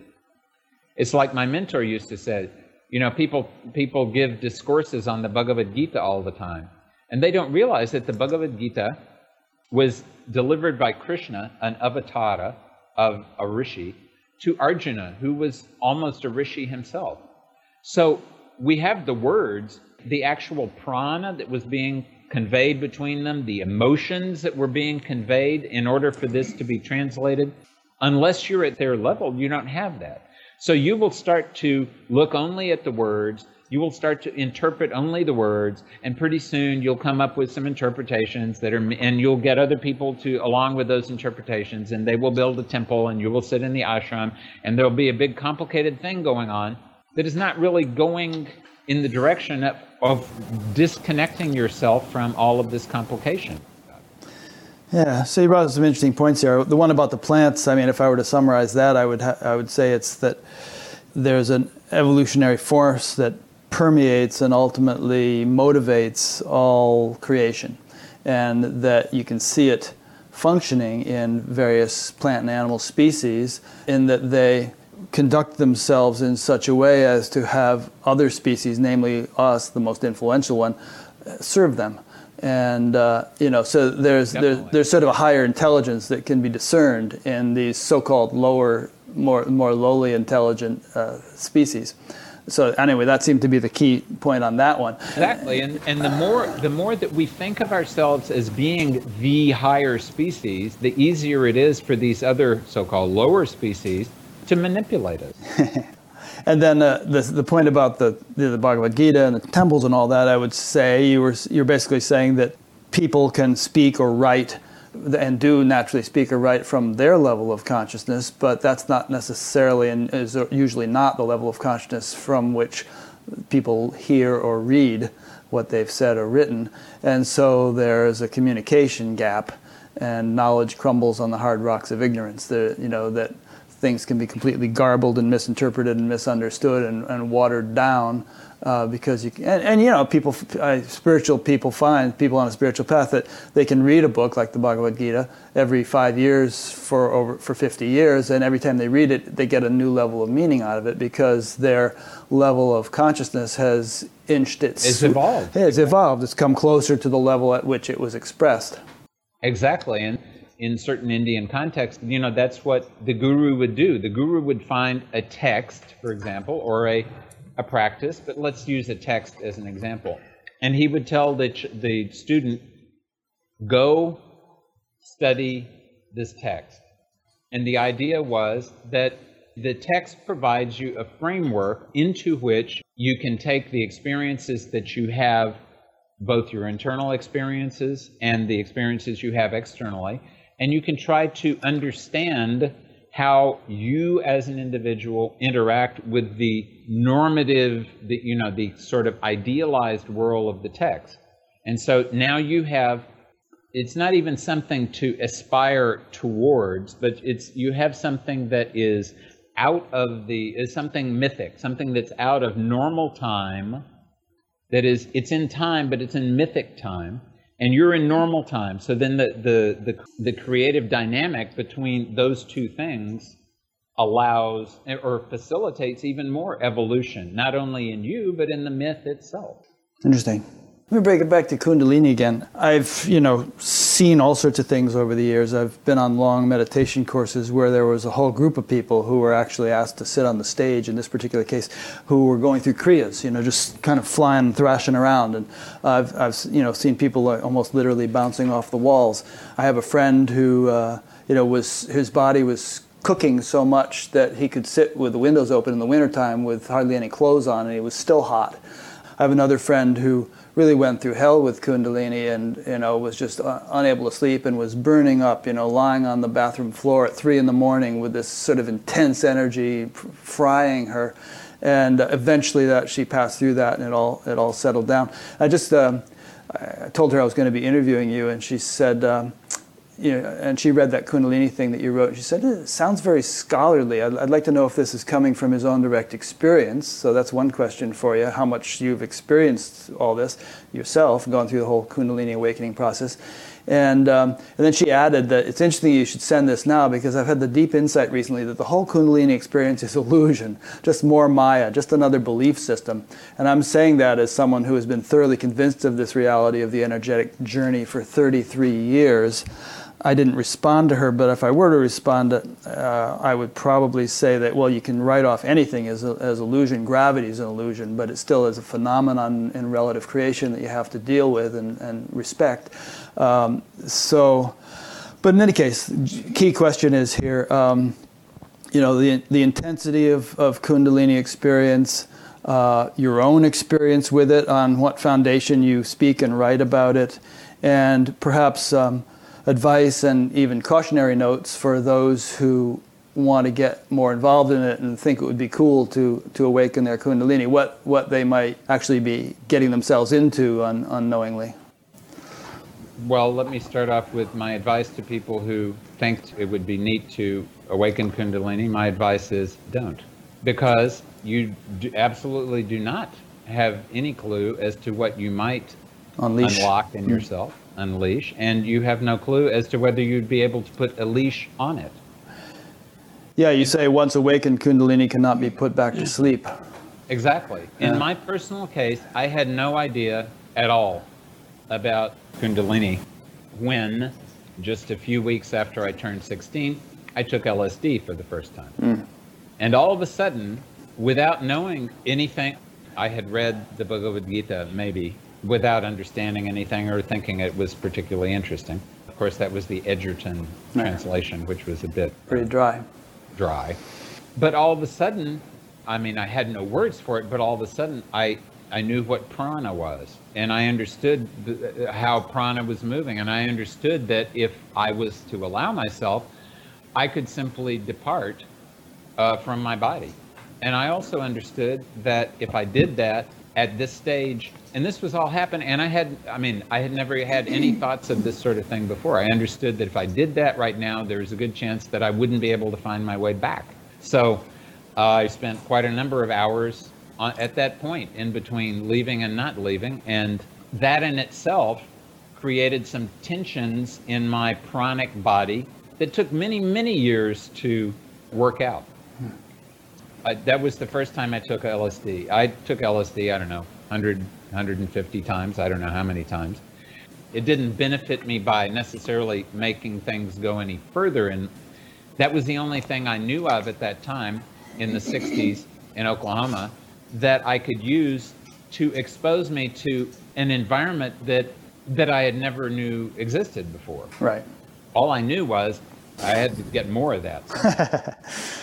And I wasn't going to do that where I was. So I I can be methodical when I'm in the mood. So I figured out a way to graduate from college after 2 years, and then I went to Africa, and I crossed Africa overland from the West Coast to the East Coast, and then I got this opportunity to go on an ethnographic expedition, and then for a variety of reasons, they was invited to join the tribe, and I joined the tribe. And even though I've never been back to the tribe, and even though the main reason that they were doing this initiation was so it could be filmed by the ethnographers, there was something that happened in that initiation. I can still feel Africa in my organism. I mean, because Africa is it's a place of great reality of a certain level. And then I realized there's something, and I met a bunch of witch doctors, and I got cured of some severe disease well before that in Ivory Coast from a witch doctor. And I thought, I don't know what this stuff is, but I've got to go further. And while I was recuperating in Ivory Coast, I read Autobiography of a Yogi. And I thought, whoa, I don't know what this yoga stuff is, but I should check it out. Flew to England, crossed overland to India, got robbed in India, hated the place, went to Nepal, loved the place. Then I heard the Dalai Lama was going to give some teachings in Bodh Gaya in India. And I had heard of the Dalai Lama, and I had heard of Buddhism, but they didn't mean anything to me per se. But everybody else was going, so I thought, okay, I'll go too. 1974, January. So I and 500,000 Tibetans and a bunch of other people landed in Bodh Gaya, and that really blew my mind. His Holiness is for sure, but Dilgo Khyentse Rinpoche, I don't know, there was something about, he was a very large man, but there was just something about him. I just saw him and I thought, I don't know what he's got, and I don't know how he got it, but I got to have some of that myself. Because I could feel, because it was not a matter of thinking at all, because I had not studied any of that.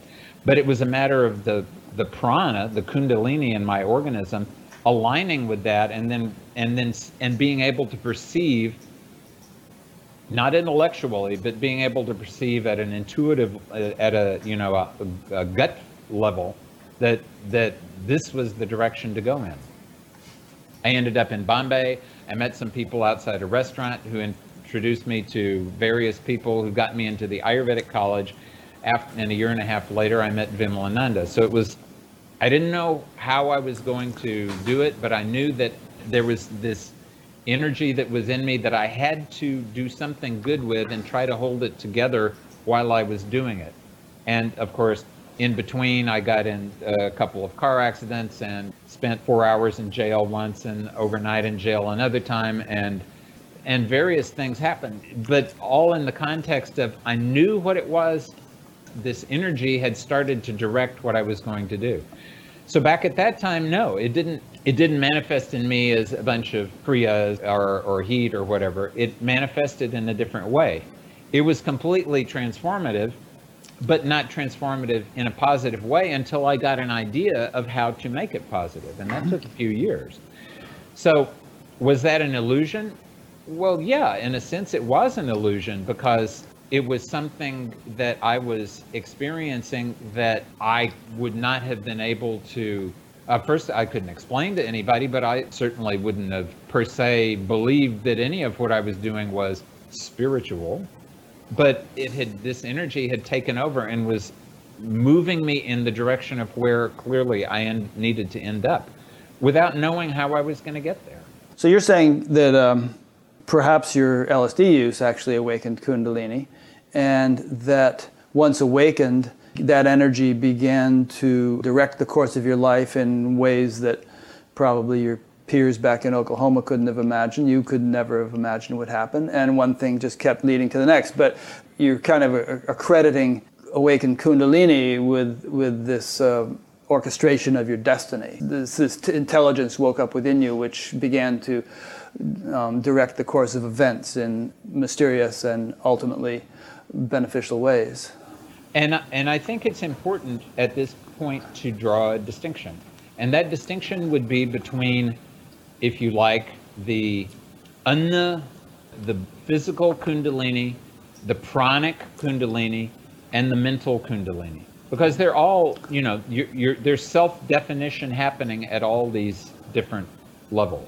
So not only those three, but since there are even more levels, there's 7 sheaths, and then there's the unmanifest. Would you say that Kundalini, as we have our existence at all those levels, Kundalini does, and has its kind of manifestation and functioning at every different level?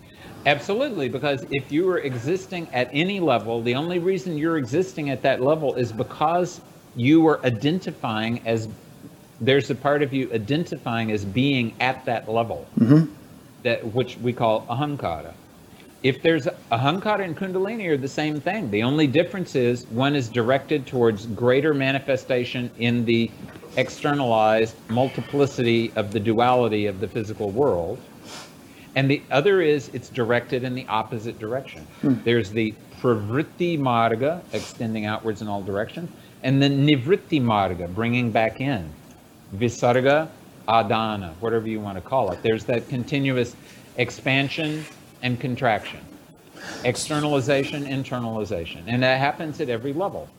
So Kundalini then is responsible both for accreting and preserving our individual identity, and at the same time for dissolving it in a way. But as we discussed earlier, its dissolution is not its destruction. It dissolves the sort of binding influence of it, so that we grow to realize that we are not only that, but we are both kind of the universal and the individual, and can live the two in an integrated way. Is that what you're saying? Exactly. Okay. So I would propose that anytime that your awareness becomes disconnected from your individuality and becomes connected to the cosmic or the ultimate or whatever you want to call it, to the extent that your awareness is able to connect to that reality, to that extent, it is Kundalini that is awake, that is connected to that reality.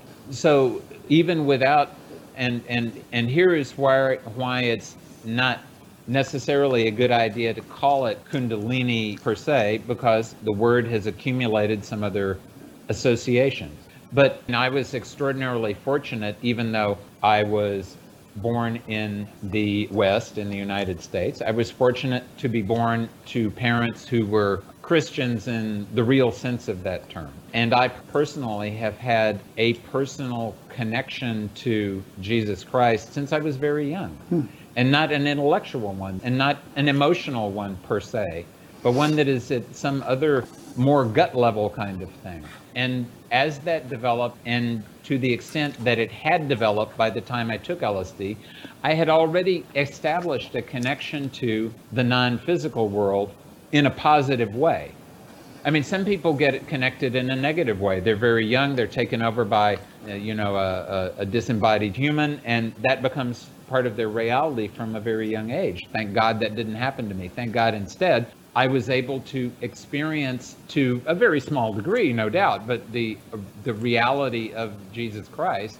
And to me, that was the environment in which the awakening of the prana kundalini, just for the purpose of coming up with some classification, we have the mental kundalini, where now you're seeing gods and goddesses and the universe is being created and destroyed and so on.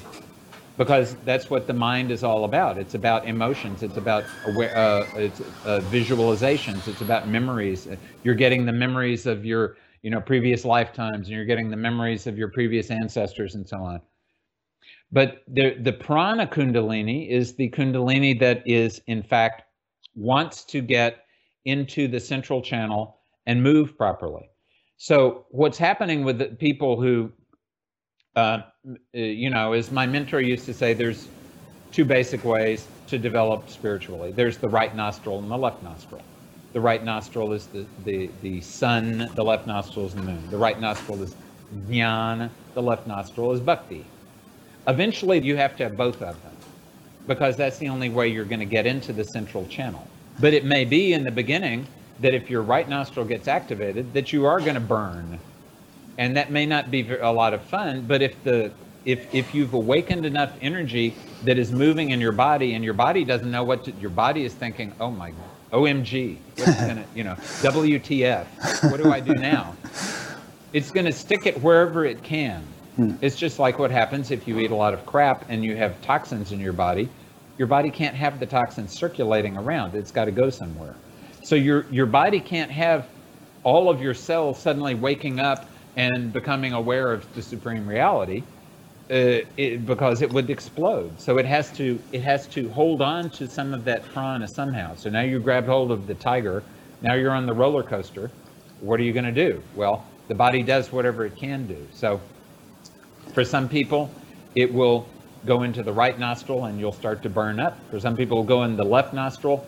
You'll get cold, you'll get constricted, you'll get frightened, you'll get terrorized, you'll grab hold of some concept that you can use to act as a base for yourself. Maybe you'll never move. I've seen many people who've had partial Kundalini awakenings who get stuck here and they never let go. They are always there. They can still, they still make some progress, but there's always this thing that they're holding on to because that was the only thing that kept them from completely flying to pieces when they were going through that initial awakening. That initial awakening is when it is happening in the pranic body. If you have, if I had it all to do over with, I would have started doing yoga at age 1 month, and I would have been doing it so that I had very good control over my prana, so that when this started, I would be able to circulate the prana, make sure that I had enough apana moving downwards to keep myself stable, and then use the rest of it to connect to whatever it is I need to connect to. And you probably would have skipped the LSD altogether. Yeah, there would have been no particular use for that. Right. Well, what you've just been saying points to several things in the notes I took. One is that you mentioned that Kundalini must awaken in a slow and controlled way. Practice and preparation. You have to sort of build a foundation. Like you say, you would have started yoga at 1 month and you would have built a strong physiological foundation for its awakening. Maybe we can also refer to something else you wrote, which is that Kundalini, without perhaps that necessary preparation, Kundalini can awaken in such a way that it inflates and empowers limitations. So one may end up with an insatiable hunger for sex or food, or huge ego inflation or deflation. And you wrote of half-baked aspirants inflated with the power and charisma of Kundalini becoming gurus. Well, let's suppose that the Kundalini is awakening, the prana is moving now. And the prana is trying to get into those very, very, very, very subtle spaces where it can activate the seeds of those chakras. Mm-hmm. Are you referring to the Sushumna here? Sushumna. They claim that Sushumna has 3 different levels to it. Varnini, Chitrini, and Sushumna. Okay. The point is that getting your prana to move in Sushumna is something that if you work without too much effort, you can do. It's a yogic thing. Mm-hmm. But just because it's moving in Sushumna does not mean anything other than it's moving in Sushumna. It has to then become much more subtle before it can really get to the level of where the chakras are. Because the level of the chakras that's at the level, it's the level of where the 5 elements are. And the 5 elements are what make up the fabric of our external reality. So when you start being able to connect to those 5 elements directly, it's very important that you be nice and stable and calm so that you don't really do some damage to yourself. That's why they're so subtle, and that's why it takes so much attention and subtlety of your awareness to get down to them.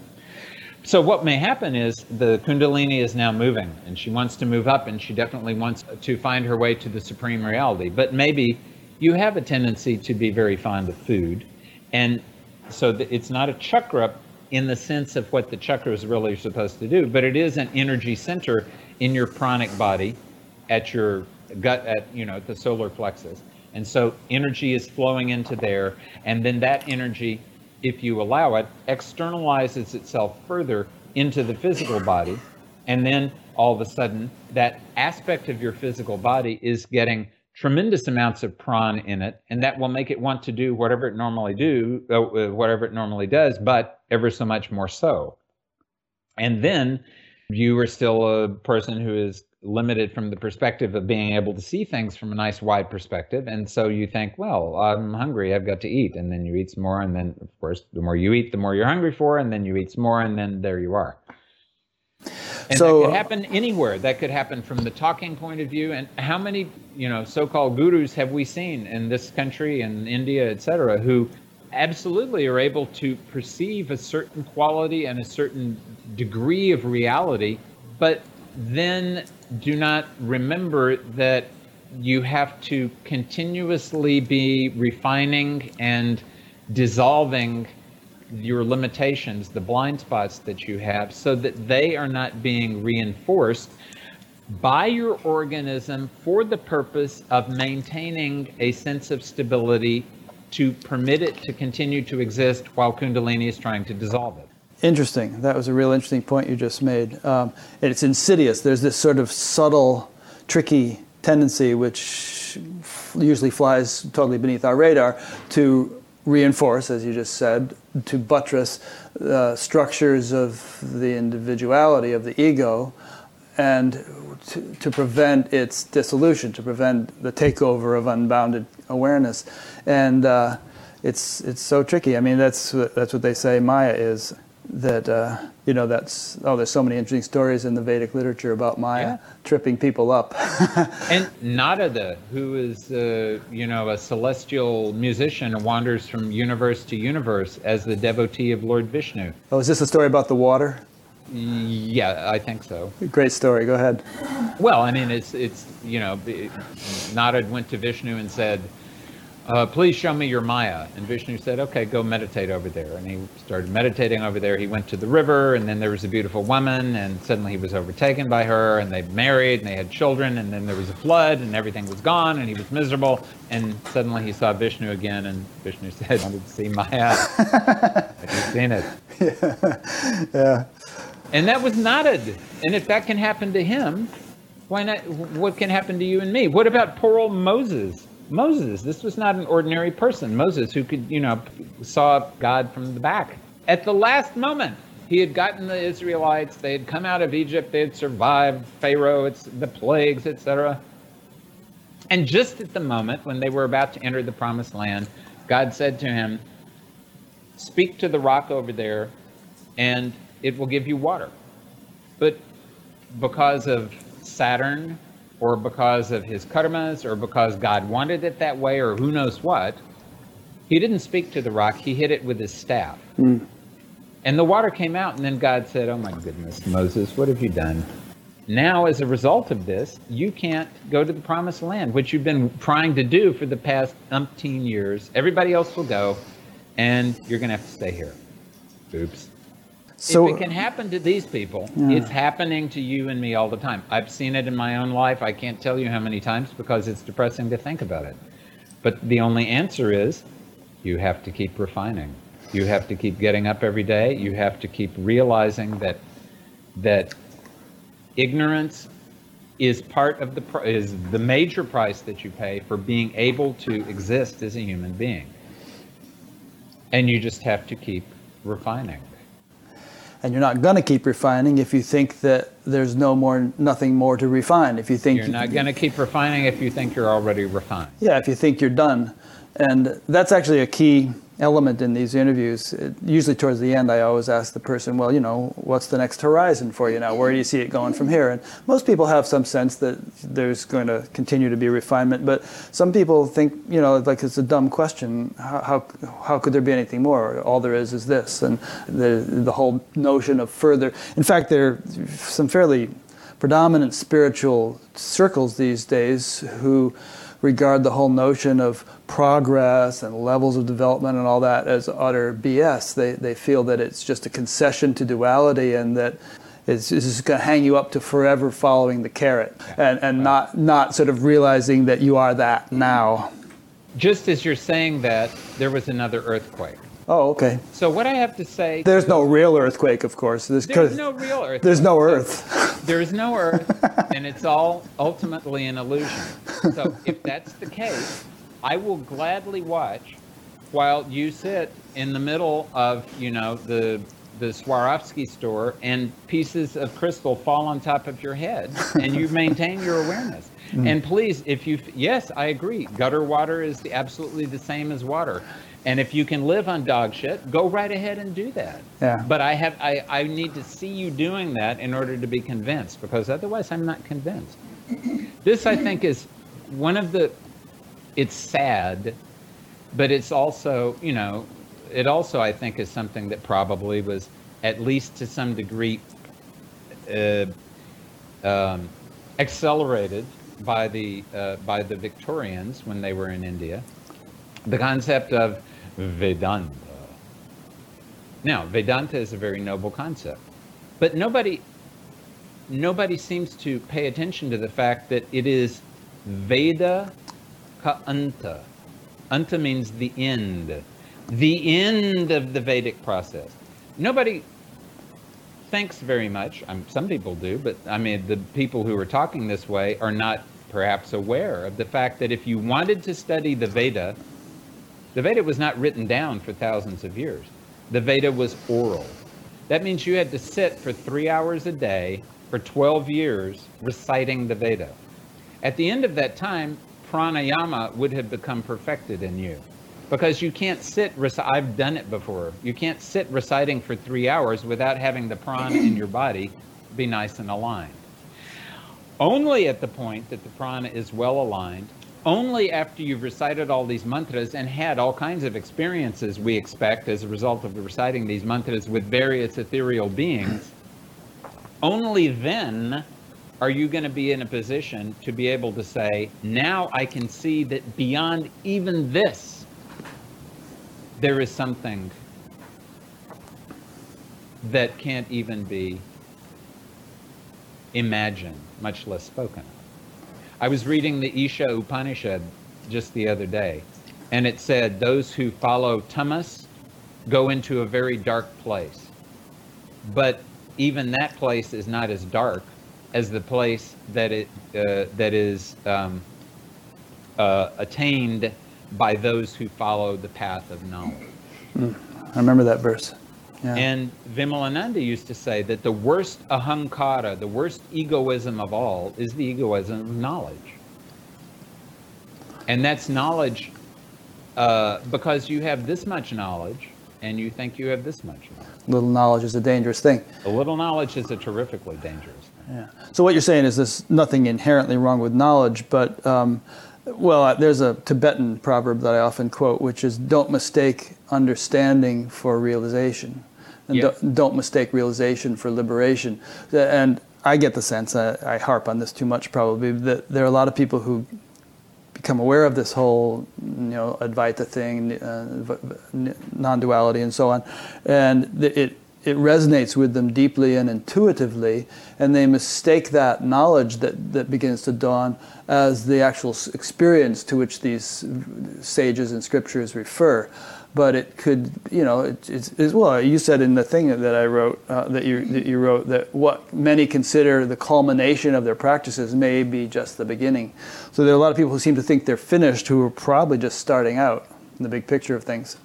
And I, in no way do I suggest that the experience that they have is not real. Right. But it's one thing to have that experience and be in that space, and it's another thing to be able to integrate that into your daily life. Otherwise, it's not alcohol, now it's the experience. Mm-hmm. If you're drinking the experience, that's one thing. It's useful because the experience is an interface between you as a manifested thing and the unmanifest.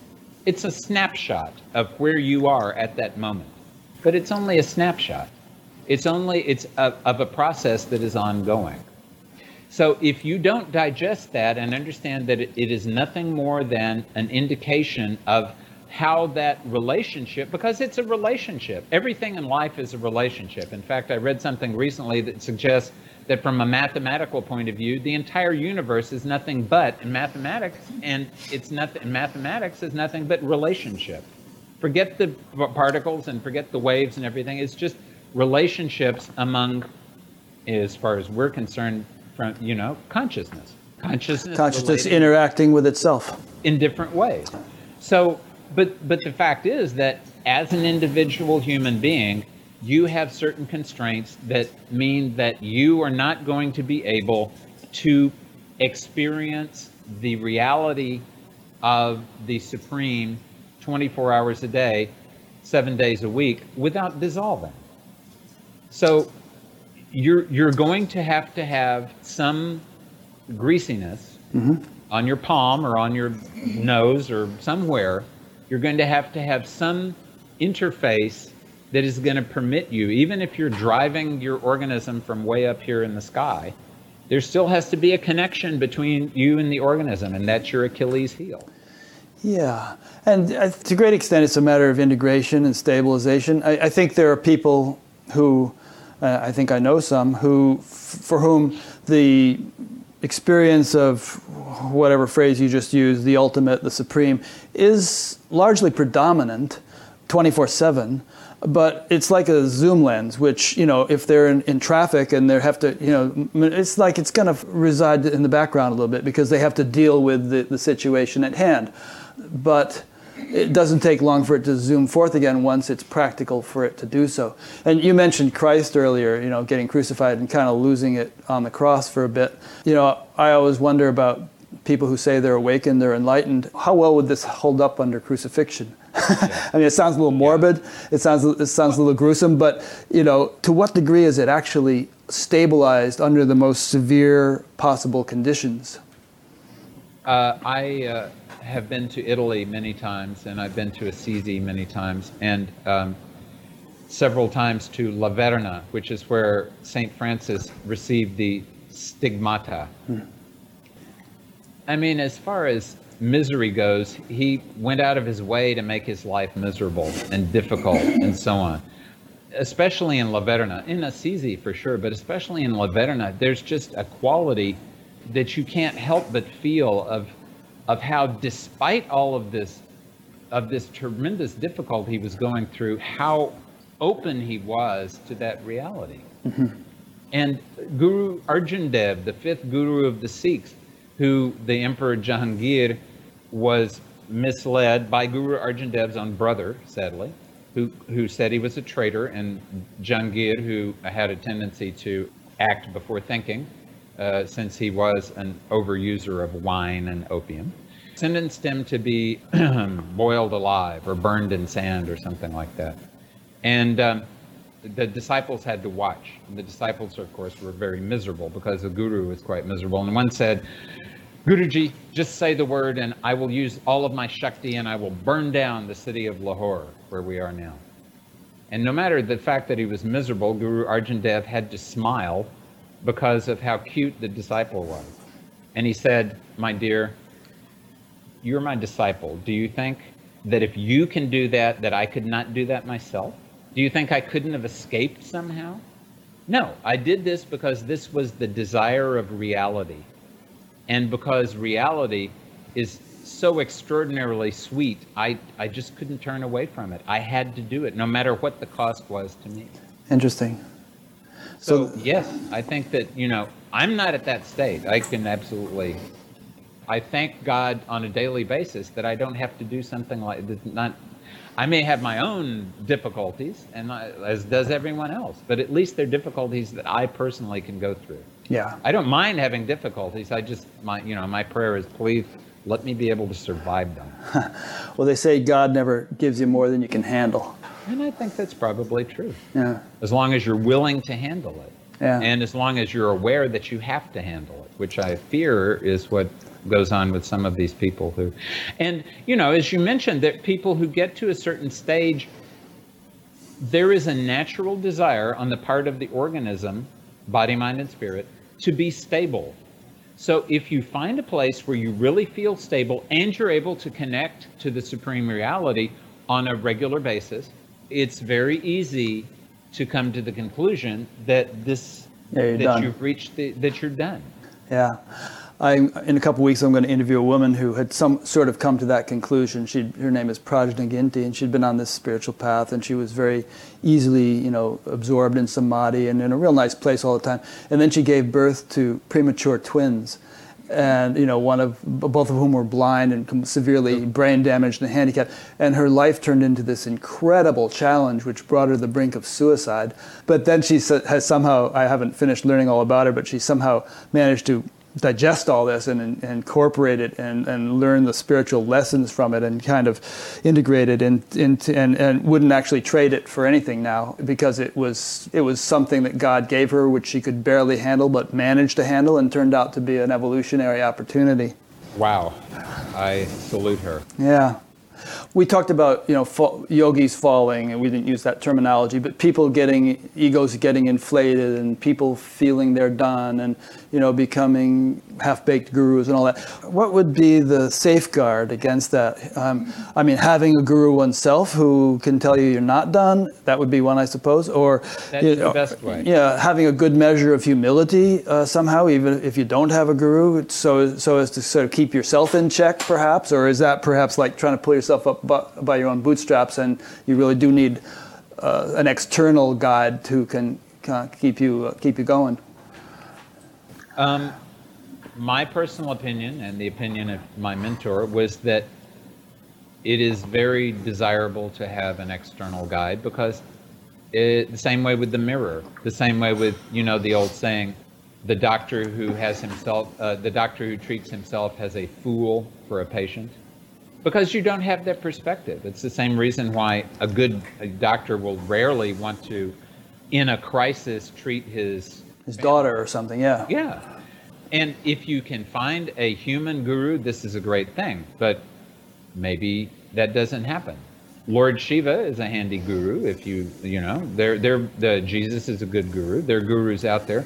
But that could just be your imagination. There are people who would say, they wouldn't use the word guru, but they would say that Jesus is their guru, and they're handling rattlesnakes to prove it, and so you can delude yourself. You can delude yourself even if you have a good guru. Yeah, true. And it's happened on many occasions. Mm-hmm.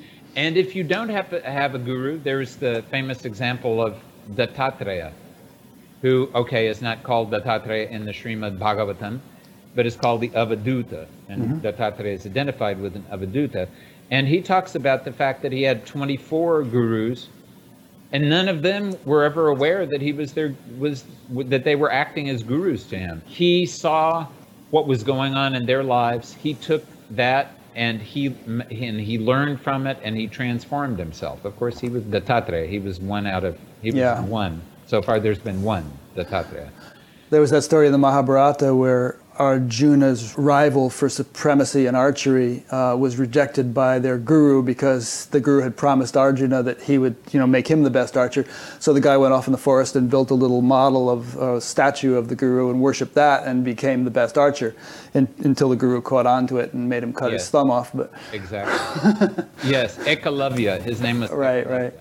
But that worked for him. I get two lessons from that story. Number one is, if you are focused, as Ekalavya was, if you were really focused, and if you were not cheating your awareness, and if you are projecting onto something that quality of guru-ness, and you're not trying to say, oh, yes, Guruji, I can have a lasagna today, okay.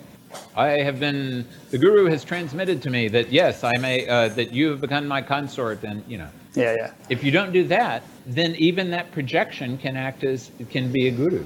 And of course, the other useful thing to do is to remember that, like in the Dronacharya's case, Dronacharya was the weapons guru. If someone comes to you and has gone through that process and has actually become a better archer than your student, and you were his guru, even though you were never his guru, you were his guru, and having you chop off, making him chop off his thumb is a karma that you personally are going to have to pay for. And he did.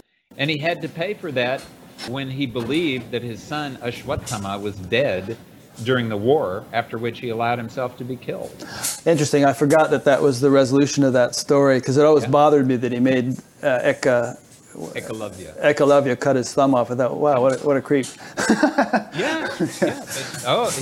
Mahabharata was, as has been said very clearly, the Ramayana, India has two epics. The Ramayana is all about Rama believing that he really had a good idea of what his dharma was and trying to follow it. The Mahabharata is, nobody knows what their dharma is. Everybody in that book has some unsolvable question of which dharma to follow. And it was, distilled down into the Bhagavad Gita. Arjuna says, my dharma to my family and to my allies and to you says I should go out there and murder my guru and my grandfather. And the dharma that is spoken of elsewhere says murdering your guru is there's no karma worse than that. Yeah. How can I even come to grips with this? And Krishna had to show him his universal form before Arjuna could actually realize that he can keep both of those things in his awareness at the same time, even though it's very difficult, which is eventually what you've got to do with Kundalini. It has to be able to keep both of those realities, the reality of the infinite and the reality of zero. It has to be able to keep both of them aligned with one another all the time without cognitive dissonance taking over. And that is probably the key. I mean, chapter 2, verse 48, Yogastha Kuru Karmani. If you get established in yoga, in being, in the absolute, in universal consciousness, then perform action, then you will automatically reconcile all these polarities and paradoxes and irreconcilable dharmic conflicts that the human intellect simply can't figure out because karma is unfathomable. Exactly. That's what yoga really is. It's joining together two things that are fundamentally identical, but currently in the environment in which we live are polar opposites. Yeah. So instead of allowing them to polarize out here and be apart from one another, bringing them to a place where at the very least they are joined by a point. So at least it's like a placenta. The placenta, half of it is created from the mother, half of it is created from the child. And nutrients go into the child, wastes come out from the child into the mother. But the two halves of the placenta, they are two different organisms.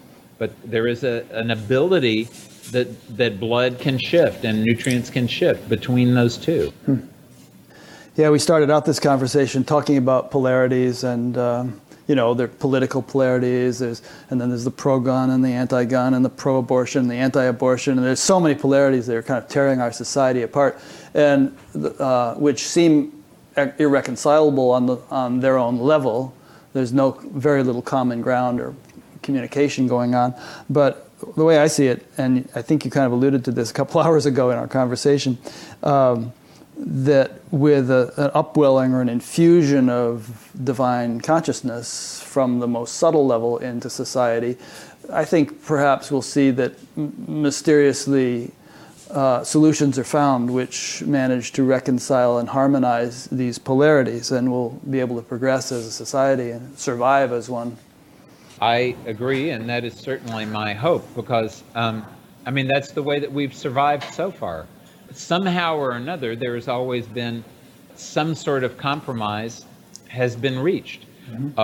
During the Civil War, it required an extreme level of conflict before that compromise could be reached. And it was quite imperfect, because then there was Reconstruction, and then there was Jim Crow and resegregation. And ironically, the federal government was resegregated by Woodrow Wilson, the very man who was going out of his way to talk about getting rid of war in the League of Nations. So very easily you can have in the same person Teddy Roosevelt, who busted all of the Gilded Age trusts, but at the same time was a big game hunter and slaughtered animals freely. But established the national park system. And established the national park system. So friend of John Muir. You can very easily have two very different sides to someone, as reflected in having two very different sides to what is the situation in the country. I don't want to see abortion available on every street corner. No, of course not.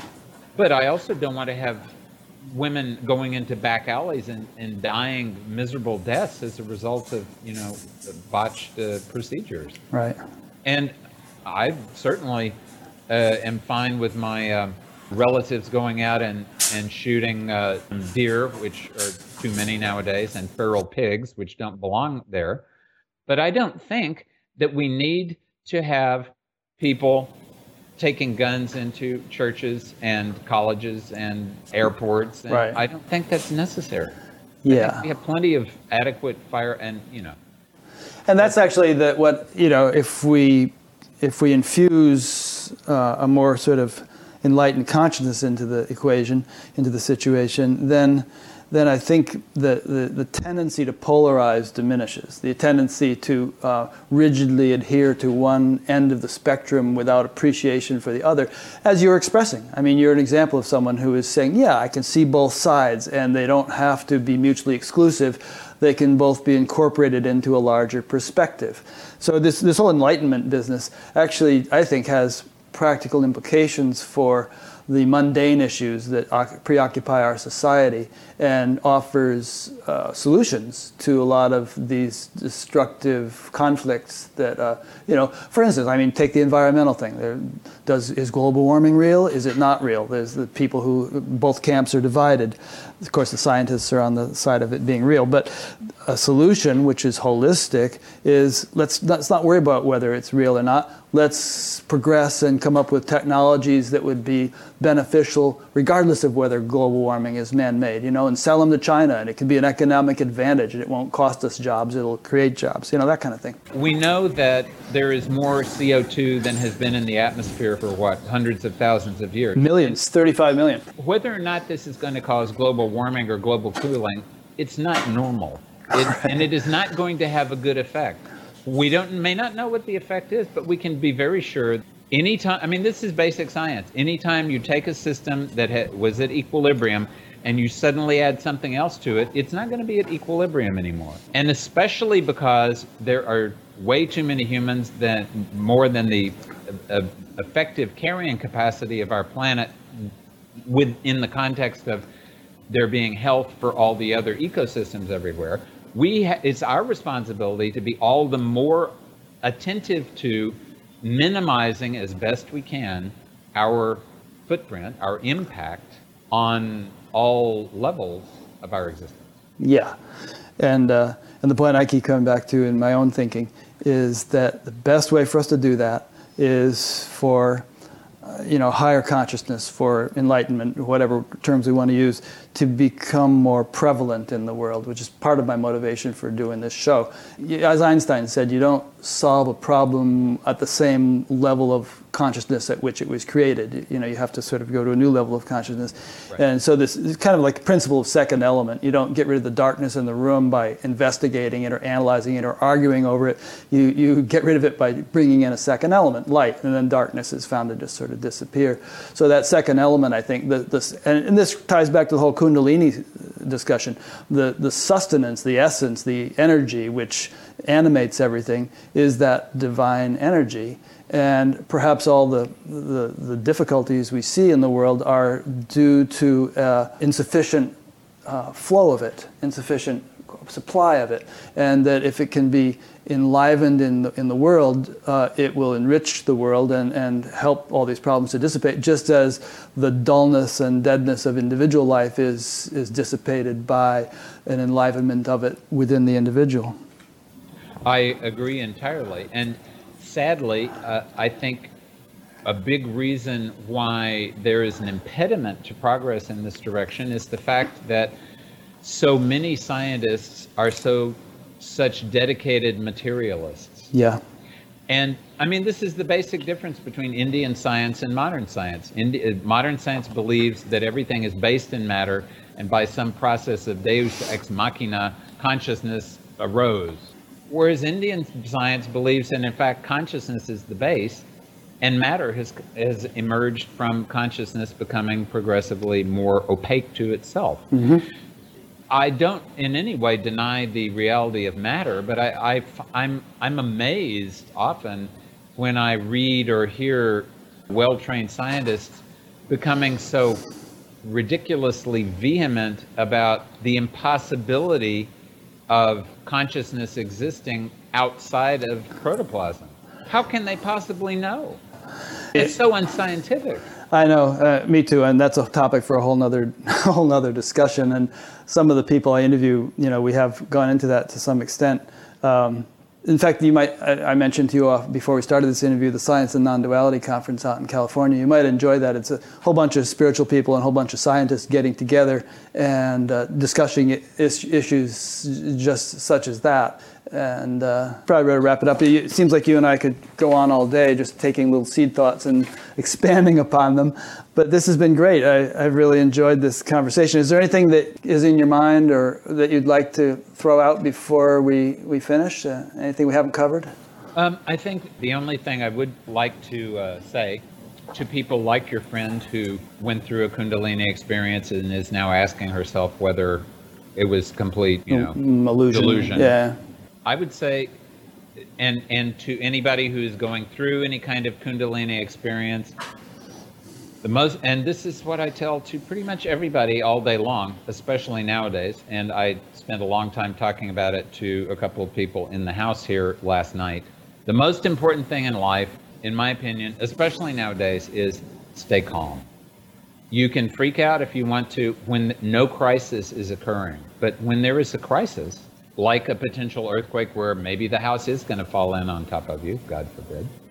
But if that happens, you have to be calm because that's the only way you're going to survive. You have to know where to position yourself, or at least have a reasonable expectation. Mm-hmm. You have to know when to run and when to hide and when not to do that. And you're only going to be able to do that if you're able to maintain a certain amount of awareness of what's going on outside and an understanding of how you might be able to interact with what's going on outside. And that especially is important when your organism is now redefining itself. Mm-hmm. So don't jump to conclusions, don't start assuming anything, especially when this energy is activated. What you assume has a much greater potential to actually manifest in some way, to become concrete. So don't just keep coming back to whatever it is that you have faith in. And as a friend of mine in India is fond of saying, your real guru is the last face that you would see as you were drowning. The last thing before you're going down for the third time. So the thing that is most dear to you is what's going to come to you at that moment. Whatever that is, grab hold of that, because that's the thing that is going to be able to keep all of your prana and all of your organism and all of your energy and everything focused as you proceed through this transformational experience. Well, they say the last thought at the time of death determines your next birth, and I remember some funny... And that's the same thing here, the thoughts that you're having, because this is a kind of a death and rebirth experience. So that thought that you have as you're dying to your previous self is going to determine substantially how you're reborn to your new self, even though it happens to be in the same physical body. Yeah, although the last thought at the time of death isn't necessarily edifying. I remember this funny movie with Alan Arkin and Peter Falk. I forget the name of it, but they were before a firing squad. And, one of the guys was saying, I didn't have enough sex, And so wouldn't you say that the real anchor that we need to take refuge in is the self, the absolute. That's why Krishna was able to smile on the battlefield, because he was that ultimate reality, and therefore the drama unfolding before him couldn't overthrow him, couldn't overshadow him. It's true, but of course he was Krishna, and he was in that ultimate reality a lot of the time, which is why my mentor used to say that until you get to a state of similar elevation, having a form and a name that you can apply to, whether it's Krishna or Jesus or the giant cosmic mulberry, because that's what Kundalini has been educated to identify with, the 5 elements that make up your body. Mm-hmm. And those 5 elements in the physical organism are earth, water, fire, air, and space. Those 5 elements in the subtle body are smell, taste, touch, sight, form, and sound. Mm-hmm. So she's going to be looking for those 5 things, those 5 sense things, as long as she is habituated, as long as she has been conditioned to be within those 5 things. So while you're still in that limitation of perception, it's often most useful to have something that is connected to at least one of them, a name or a form. Like a mantra or something. A mantra or something that you're visualizing, the face of God, a mask of God. Something that you can grab hold onto until your awareness is sufficiently stabilized in that expansive way that you can just focus on that expansive thing. Right, till that, yeah. And then it won't be a matter of willful focusing. It'll just be that you are that, and you don't have to, nothing can shake it. Exactly. Yeah.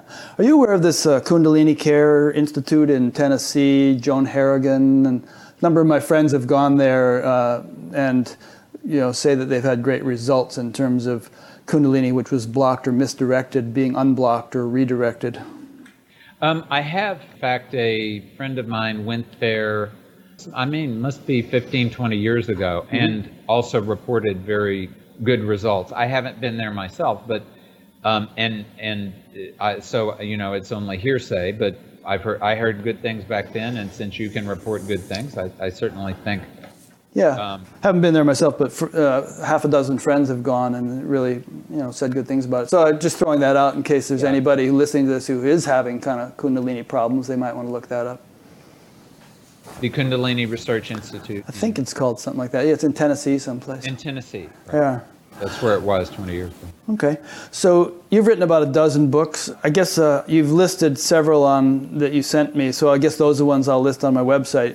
Aghora books, 1, 2, and 3, The Greatness of Saturn, A Therapeutic Myth. Be sure to send me whatever, if those are not them, be sure to send me whatever books you feel would be most interesting and relevant to listeners of this show, and so that they can check them out if they want to read more. Probably those, but of course they can just go to the books section on my website. Okay, sure. Find out the other ones too. But those probably deal most specifically with what we've been talking about. Okay, good. Yeah, and of course you have expertise in Jyotish and yoga and Tantra and Ayurveda and all this other stuff. So you're quite a Renaissance man. You really covered it all. Well, the more that I learn, the more that I realize just how ignorant I really am, which is a great blessing. That is a good thing, yeah. Good to know your limitations. All right, well, thanks. Let me make some concluding remarks. I've been speaking with Robert Svoboda, and this interview is part of an ongoing series. There are about 225 of them in the can so far. I do a new one each week. Next week will be Sharon Landreth, whom I interviewed a couple of years ago. I'm going on a retreat with her and interviewing her in person. They can all be found at batgap.com, BATGAP, where you'll find an alphabetical index, a chronological index. We're also working on a geographical index if somebody's in a particular area, they want to find a teacher nearby. And there will also be a categorical index that someone has volunteered to develop. So all that. There is a discussion group there that crops up around each interview. You'll see a link to it on Robert's page. And there is a link to an audio podcast. You can subscribe on iTunes and just listen to the audio. There's a donate button. Batgap is a 501c3, and we appreciate your support. And there's a place to sign up to be notified of new interviews each time one is posted. You'll see a tab for that, join our mailing list or something. So feel free to sign up to be notified. So that's about it. So thank you for listening or watching. Thank you again, Robert. Thank you. Yeah, it's been a lot of fun. And we'll see you all next week.